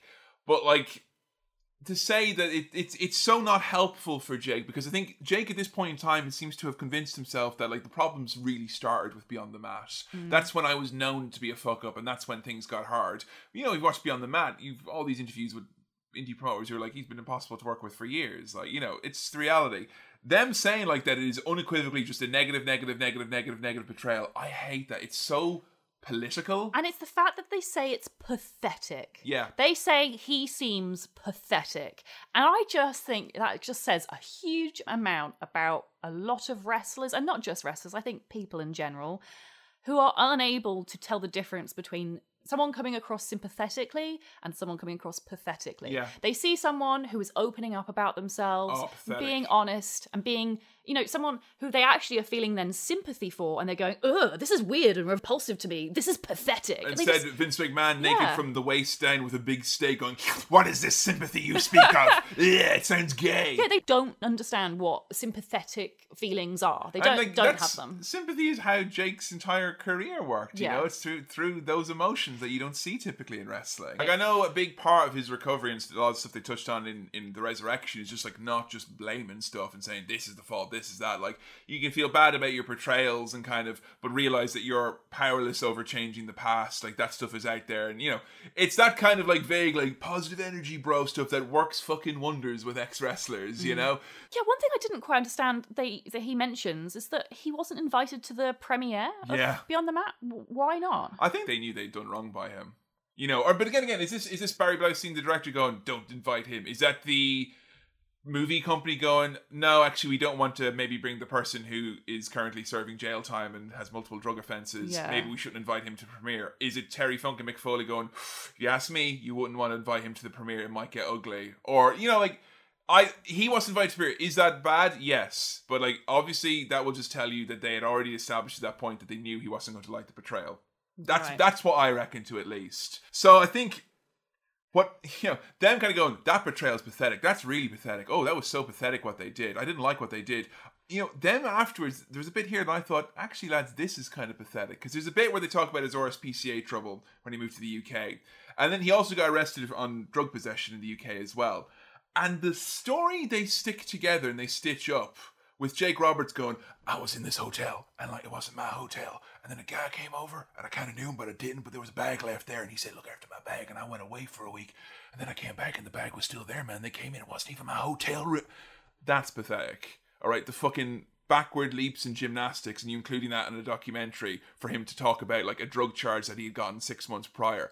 That's pathetic. Because that's like showing that you're literally just spinning plates, trying to maintain this kind of illusion that everything's okay right now. Yeah. And like watching that documentary at the time, I got this on DVD when it came out, and that bit at the end, I remember just kind of going, we're ending on that? Like? And like, look, the betrayal of Jake, as we're getting into like them wrapping it up here, they're very mixed on what his legacy is. They temper every bit of praise with a weighty criticism. They're fucking mixed up about the whole thing. There's a line in this documentary about Beyond the Mat where they say, I can't remember who it was who said it may have been Vince, it was a lousy portrayal of the then underbelly of the industry. Such a fucking like hand 97. waving. Oh, but not anymore. Would you fucking get out of there? I know. Jesus Christ, you thought that's an underbelly? Yeah. Have you seen 2020? have you had a fucking look at that, lads? Oh, no, good thing wrestling doesn't have an underbelly anymore. Fucking hell. You know, at least about that underbelly, at least we knew there was an underbelly back then. It was fucking news to half the world there was an underbelly in 2020. I mean, Jake's story is such a hard one to tell, and it's only one I feel comfortable in now. There's every time I kind of get a bit upset and whatnot, and I don't want to say about happy endings and all that. I'm sure it's a fight every day, and I used to follow Jake's struggles very closely on DDP's blog and the YouTube documentary series, and a lot of that footage became the resurrection of Jake Roberts. And I stopped like just around the time we started doing the Attitude Era podcast, just because there was one weekend where it's like they did a video and it was DDP going, Jake's not showing up, man. I don't know what's going on. We got to go to the airport and find out. And I was like, wait, what? And all weekend there was no video. And all weekend I was stressed out. I remember this. And I was depressed. And I was really, really, really, really not in a good mood. This was like not even, it's not even before I watched wrestling. Like, I think that's why the first times I first met you. Yeah, I think that's why you showed me Beyond the Mat. Because I was like, I don't know who this guy is that you care so much about. But I was just like, I stopped because I was like, I can't go on this roller coaster ride with you. Like, I can't have every day wondering whether or not you're going to be okay or not. I've had to kind of, in the nicest way possible, by becoming a bigger fan of his, I had to kind of just wash my hands a little bit about my investment in his personal happiness. And I think it's important to note as well that, like, when this was happening, there were so many deaths in wrestling. This was the lone fucking bit. Like, DDP changed the narrative from who's dead this week to who might get helped. And, there was DDP, there was Scott Hall, there was, hey, he even helped Mick Foley, Chris Jericho. There was AJ a lot of names. Yeah. Even reached out to people like Stevie Richards, who didn't have a role in wrestling anymore, and all of a sudden he gets to have a role in DDP Yoga. And, we did a whole episode about DDP. We don't want to spend ages talking about it. But he's a weirdo. He's an odd man, and he mightn't agree with everything he does. And even Jake Roberts in his Hall of Fame, he's like, he's the most annoying son of a bitch. Have you ever had a fucking bad day, Dally? You ever have a bad day? Well, actually, if you think about it from a certain point of view, and and like that's where I'm at with it. Like let Dallas Page worry about Jake Roberts and his family. I'm really happy for him. Yeah. I am. I'm very happy for them. I celebrate their achievements and their progress and what they've built together. I mean, Is it one of the happier stories in wrestling, do you think? You know, where does it rank up there in terms of, like, are we allowed to say happy endings in wrestling? How is Jake Roberts in 2020 in your estimation? What is his kind of standing in wrestling for you as a newer fan? I felt, because they end this documentary, filmed in 2005, on a real high note. They try and make it out to be like, happy ending for Jake, it's all great now. And obviously we know that after that came the resurrection of Jake the Snake Roberts, and then after that again, he was signed with AEW, which is where he's currently working today. Yeah. And until he made his recent return to AEW, I thought he was kind of like, okay, at least he was like in physical good health. Doing some podcasts and stuff like that, He seems to have a good friendship group, like good support system. I will say the Hall of Fame speech, I don't think I've ever re-said this before, like, kind of go out of your way for that Hall of Fame speech. It's a real entertaining piece. It made me cry. Oh, really? Mm-hmm. How about that? That's amazing. So fucking touching. And I didn't think he was necessarily doing great, but I thought he was doing better than he was. And I think, that, as you say, you can't put too much inherent value in, like, the success or happy ending of a wrestler because you don't know. And I think with these things, you can't know until it's done. When these moments are happening, just, like, celebrate them, Yeah. And I think every time I see Jake on AEW TV, I'm like, I'm delighted. Like, I'm really happy because he gets to play again. And I know when we were watching this particular documentary, you actually wanted to skip past the last 10 minutes. You're like, and then they do this, like, whole cheery, and everything's fine when now. It's clearly not. Like. When it's clearly not. And I was actually like, no, I want to see it because it's all too easy for us to do that exact same thing now when we don't know what the future holds. So let's watch it. Let's learn from it.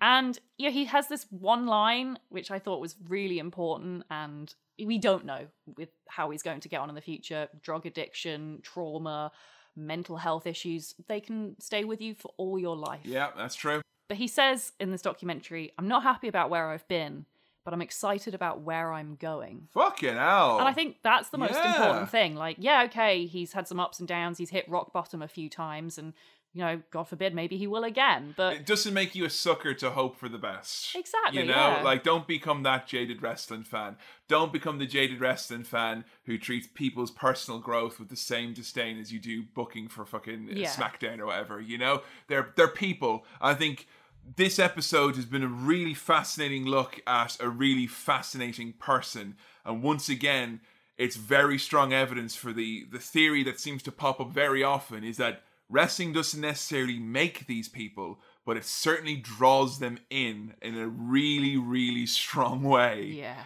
And with that being said, let's delve into your tweets and your Facebook messages about Jake the Snake Roberts. Here we are at WrestleMania, and it's the biggest match of your life.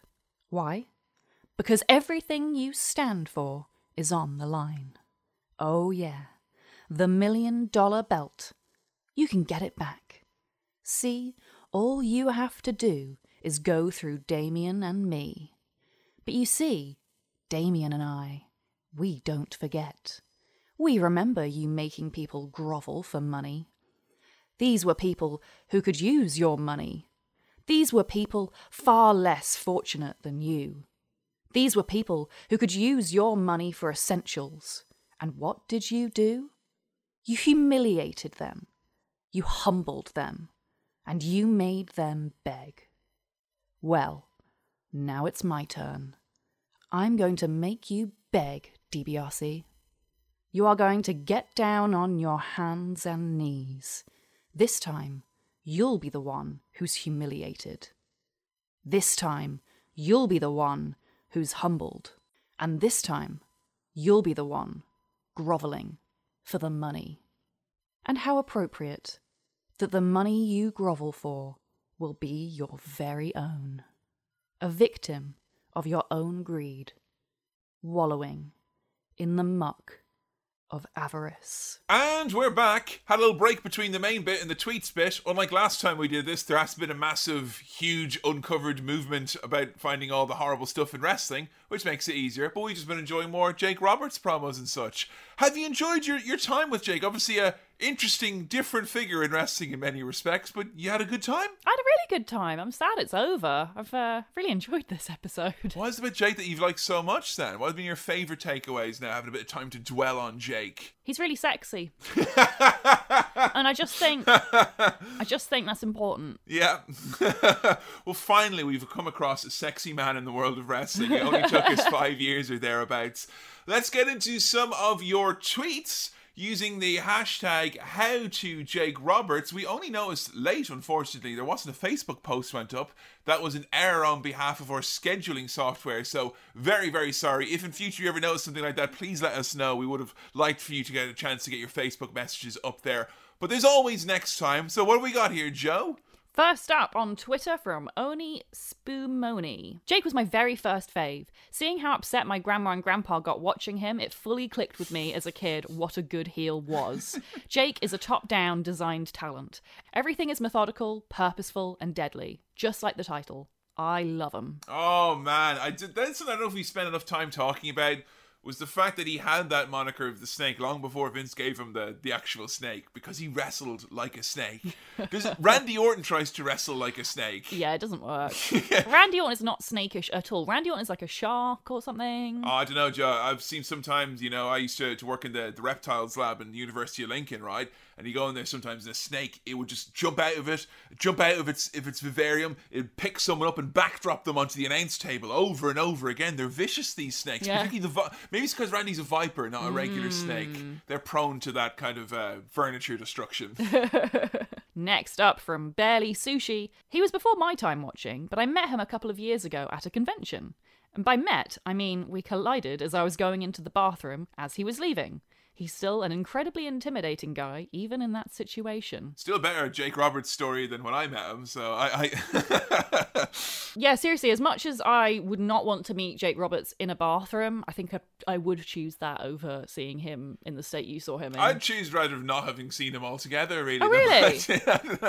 Next up from Crawford Kyrie. As bleak as it starts out, his Beyond the Mat and Heroes of Wrestling appearances, just so we can look back and say, you can come back from this. There are so few happy endings in wrestling after chapters like those. We all need a win, especially nowadays. That said, I've also got to be a suck-up and say, nothing has ever gotten across Jake's character quite so clearly as Kevin and Adam's hypothetical impression of Jake negotiating with a knife-wielding plane passenger from the Road Stories Bibliotech. Ah, that's the Road Stories Bibliotech where we think we ended up removing that section retrospectively because literally the day we released it, we recorded like a month prior, was the day the George Floyd protests happened, and the story centers around a wrestler who tries to restrain an unruly passenger by putting his knee on the back of their head, and it's just like, we have to remove that now. I think, obviously it's still an incredibly sensitive issue and all that, but we were just talking about like the idea of if there was a wrestler on a plane and say there was an incident happening, like someone was being violent or being, very, very scary, as in the case of this was happening on the plane, what wrestler would you call upon? And we were like, Jake Roberts, because Jake wouldn't even have to get out of his seat. He'd just be like, it's a foolish man who would fly so close to the sun like Icarus and yet take the chance to lose his wings. And then they just want to have sex with him in the plane toilets. They'd be like, "Oh, come on, let's have sex." Sorry, go Mile High Club. Sorry, we'll go sit down. Sorry about that. I think the one thing I would pick up on what Kyrie said there is that it does seem somewhat frustrating that Jake kind of disavows so much of that stuff still, and for the reasons that he originally disavowed it, even when we looked at that documentary, which is like nearly 15 years ago. When, as Kyrie points out, that you can really see the progress there. I would think, he could view, not have to watch it, but at least view Beyond the Mat in a slightly different perspective now that he's come out the other side of this, and that he's had so much progress and all that. I don't know. I think that shows you how deep that scar runs on Jake, I guess, that he'll never probably be in a position where he can say, yeah, I accept what happened there, or my role in that or whatever. Yeah, no, yeah. Finally now from What's Your Favourite Podcast? As much of a great performer as he is, I can't bring myself to like him because of his history of animal cruelty. From generally treating his snakes like shit back in the day, to letting one starve to death later on, and then showing no remorse in interviews, I can't enjoy his work knowing he has such little consideration for animals. He has a fascinating story and is one of the best of all time on the mic, but I just can't see past animal cruelty. Maybe if you replace snakes with dogs, more people would feel the same way. Yeah, honestly, I mean, we did touch on it earlier in the episode, and it's something that I've really struggled with. I kind of try and contextualize it and when it happened and all that, and who should have been responsible. I think we can all agree that the last person in the world who should have been given all these snakes for as many years as he was Jake Roberts. Personally, I think the responsibility on him is much more so when it became his own his own gimmick or whatnot, and it was his responsibility. And which is when all the really bad stuff happened. And that's when he got done in for animal cruelty as well.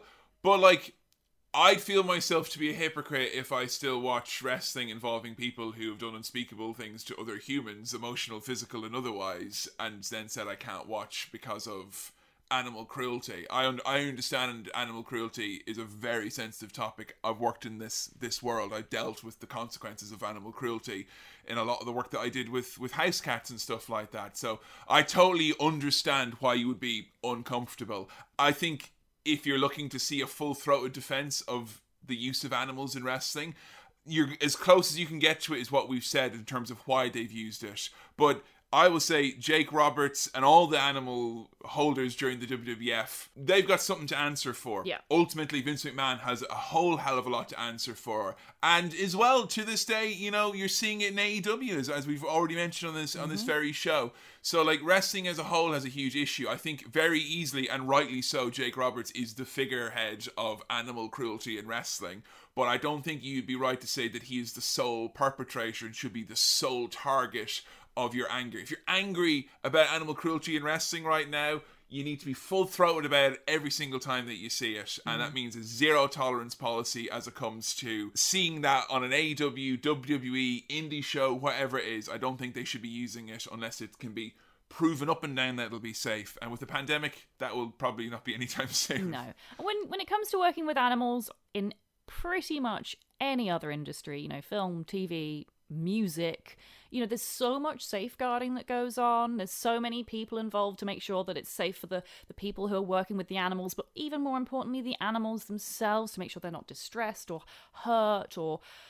Yeah, there's a lot of work involved in working with animals. It's a whole industry, and I think it's a bit sad and scary that wrestling has been so cavalier as to not bother adhering to many rules and regulations when it comes to animal welfare. Yeah. Unlike TV and film industries where they have to obviously have a message saying no animals were harmed, and they have to have certain supervisors on... You don't get that in wrestling. No, exactly. You don't have that. They don't care. But then this is wrestling, which is a notoriously shifty industry. Yeah, they don't care about humans at the best of times on their roster. Why would they care about animals? All I will say is, though, like, when this issue comes up, it reminds me very much of, there was a movie my friend who I used to do a film review show with back in Galway, way back in the day. He showed me called like Bad Boy Bubby or something like that. It was this like kind of Australian like art house classic type of a thing. And he wanted to show it to me, to show me like kind of this really cool, weird David Lynch type movie. And we watched the movie and it blew me away. It was really fucking weird and disturbing and all of that, and quite haunting and in a good way, I think. I wasn't really sure.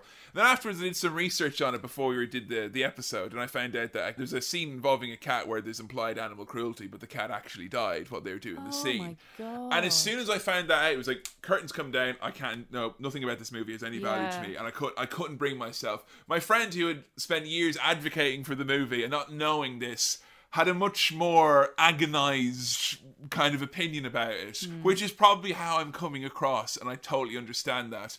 But all I'll say is that if you're someone like me who doesn't see just Jake the Snake Roberts and immediately go, animal cruelty, no, turn off the TV. If you're not like that, I understand that, because I'm not like that, even though I care about animal welfare. But don't be surprised if someone says, I don't want to see anything to do with that, or they have a line that they won't cross and that's it. Like, just beware that this issue affects people a lot, and it may be unpalatable for folks, I think it's sad that we're not at a point in society where animal welfare is taken all that seriously. Like, it seems to me like it's the responsibility of the promotions and the brands to make sure that any animals involved in their work are treated fairly, the same way as you'd expect their employees to be treated fairly. Like, it's on them, it's going to reflect badly on them. Changing attitudes like that is always impossible. And as What's Your Favourite podcast has pointed out, and something you and I have discussed about this before, I think we even mentioned it earlier on this episode, when it comes to animals which aren't cute and fluffy, Much like care, yeah. dogs and cats and rabbits and things, that there is a lot more abuse that goes on and people don't take it as seriously. Yeah, I mean, I once sat through a 3-hour conference about animal cruelty in the fish industry, and just simply because fish are so unexpressive, how really painful, cruel practices that they can show by measuring the stress hormones in their blood, that they hate being hooked and they hate all these things happening to them, and we still continue to do that even in the UK in lots of places, simply because that's fucking fish, though. Like, fish can't feel anything. Fish hasn't got a brain. Very intelligent creatures, actually. You know, it's, and I think that reflects a lot of it. I think animal welfare is one of these things where trying to right historic wrongs is a big brick wall in wrestling. Yeah, I think generally in wrestling and in a lot of industries, trying to right historic wrongs is I don't want to say hopeless. Hard. Almost impossible. I would say the best you can do is say, like, okay, so what can we do to make sure this never, ever, ever happens again? Yeah, that seems fair. Yeah. You know? And like, here's the big thing about it. I would say at the end of this episode, having looked at all the fabulous tweets we've gotten, all the promos, the matches, the stories, the movies, the several movies we've watched for this, I'll tell you one thing that Jake Roberts probably didn't actually need. He probably didn't need the snake, Joe. No, he didn't need we said it before. Snake. He probably didn't. No. It made a lot of people go, wow, and maybe made him a little bit more memorable, but he was already, as described there, he was a top-down design wrestler. He had everything going from already. He didn't need that gimmick, you know? He didn't. And honestly, like, anyone who fucking knew Jake knew he was a neglectful person who's barely able... No, he's not even capable of looking after himself.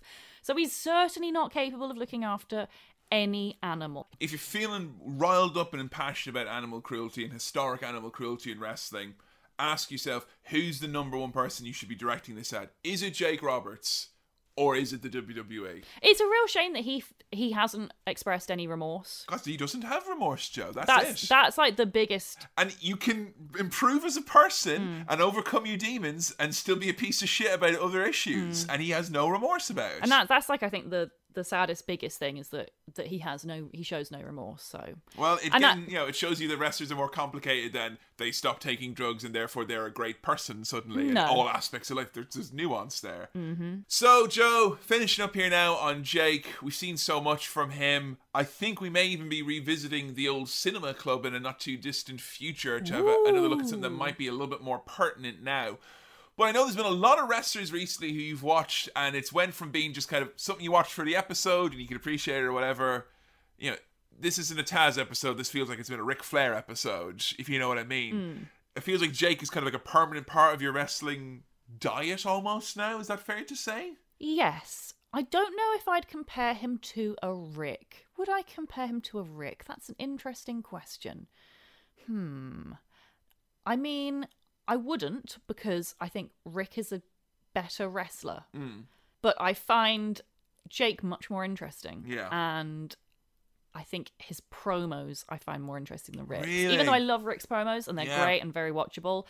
There's something about the character work of Jake which is just like, it's just incomparable. Like, there's no one else who's quite mastered their own psyche of character work. I don't know how you describe it. I just love because sometimes we'll be on YouTube now, we'll be scrolling through looking for something to watch, and it'll be like kind of, here's a random Sherry promo, and all of a sudden you'll be like, pop that on, just 30 seconds, I want to see this, I want to see the look, I want to hear the promo and all that. Kind of feel Jake is very easily going to become part of that like wrestling all-stars group for you, so to speak.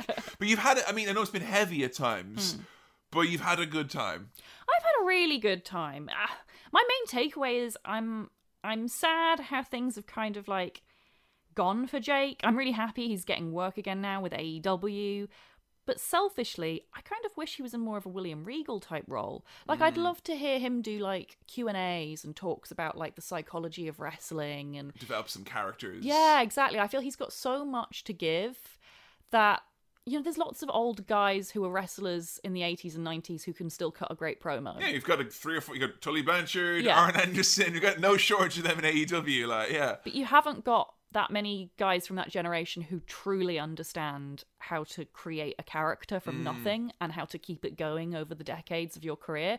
I think that's much more valuable. And I don't know. I don't think he could work with just anyone, but I think he could help out those special few. I would love to see him. I know he had a MySpace back in the day. I'd love it if Jake had a YouTube channel or a podcast or something where he like brought on indie guys and was like, let's chat about your character. Let's talk about wrestling. Let's talk about what's going on right now. Because I know where he's done things some are going. podcasts and stuff. I don't know if it's been about like the nuts and bolts of wrestling or anything like that. It's always interesting to know what someone like that from that time frame of whether or not they're even comfortable talking about the nuts and bolts of wrestling and all that. But you don't ever know, hey, anything like that, please send us our way. Use the hashtag #HowToJakeRoberts to keep the discussions going as always. Thank you for everyone who has supported us during the old pandemic, and a big huge shout out to all of our lovely backers over at patreon.com/HowToWrestling. If you've not checked it out already, we were joined for the first time ever by Master Billy Keeble as we reviewed Survivor Series 2008. That's just part of the huge suite of exclusive content you can get yourself over on our Patreon page, patreon.com/HowToWrestling. And hey,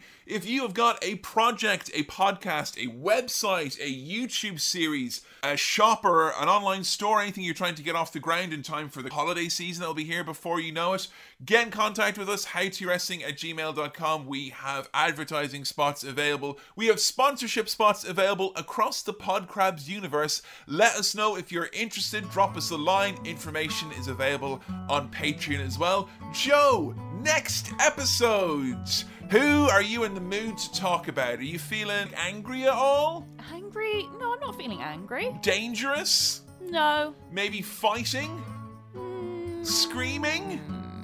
No. Where is she? Where is she? Where next episode is going to be about, and this is true, my older brother's favorite wrestler, Ken Shamrock, Cool. the world's most dangerous man. And let me tell you folks, I may have shit the bed with Taz, but there's no way in hell I'm going to let Joe not think that this veiny, muscly parade flow of a fighting machine who's still wrestling in his 50s with a silver streak, that there's no way I'm not going to make sure you think he's the greatest goddamn wrestler of all time. You have got some serious folded arms going on here. Do you know anything about Ken Shamrock? I know he is a legitimate fighty man. Yeah. He's good at all the fighting. I don't know which ones. I know MMA is one of them. One of the fightings. And he's legitimately scary, and he's an angry yelling man.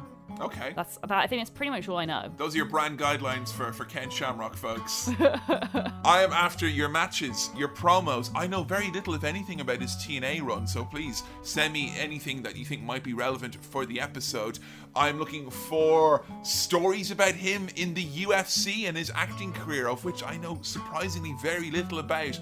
All of this, please, using the hashtag HowToKenShamrock. And as always, your home for all things How To Wrestling. If you want the match lists, you want all our previous episodes, as well as the details on upcoming episodes, HowToWrestling.com. Until next time, where we're going to be heading into the zone, it's a goodbye from me, Kevin. And a goodbye from me, Joe. And we'll see you next time on How To Wrestling. See ya!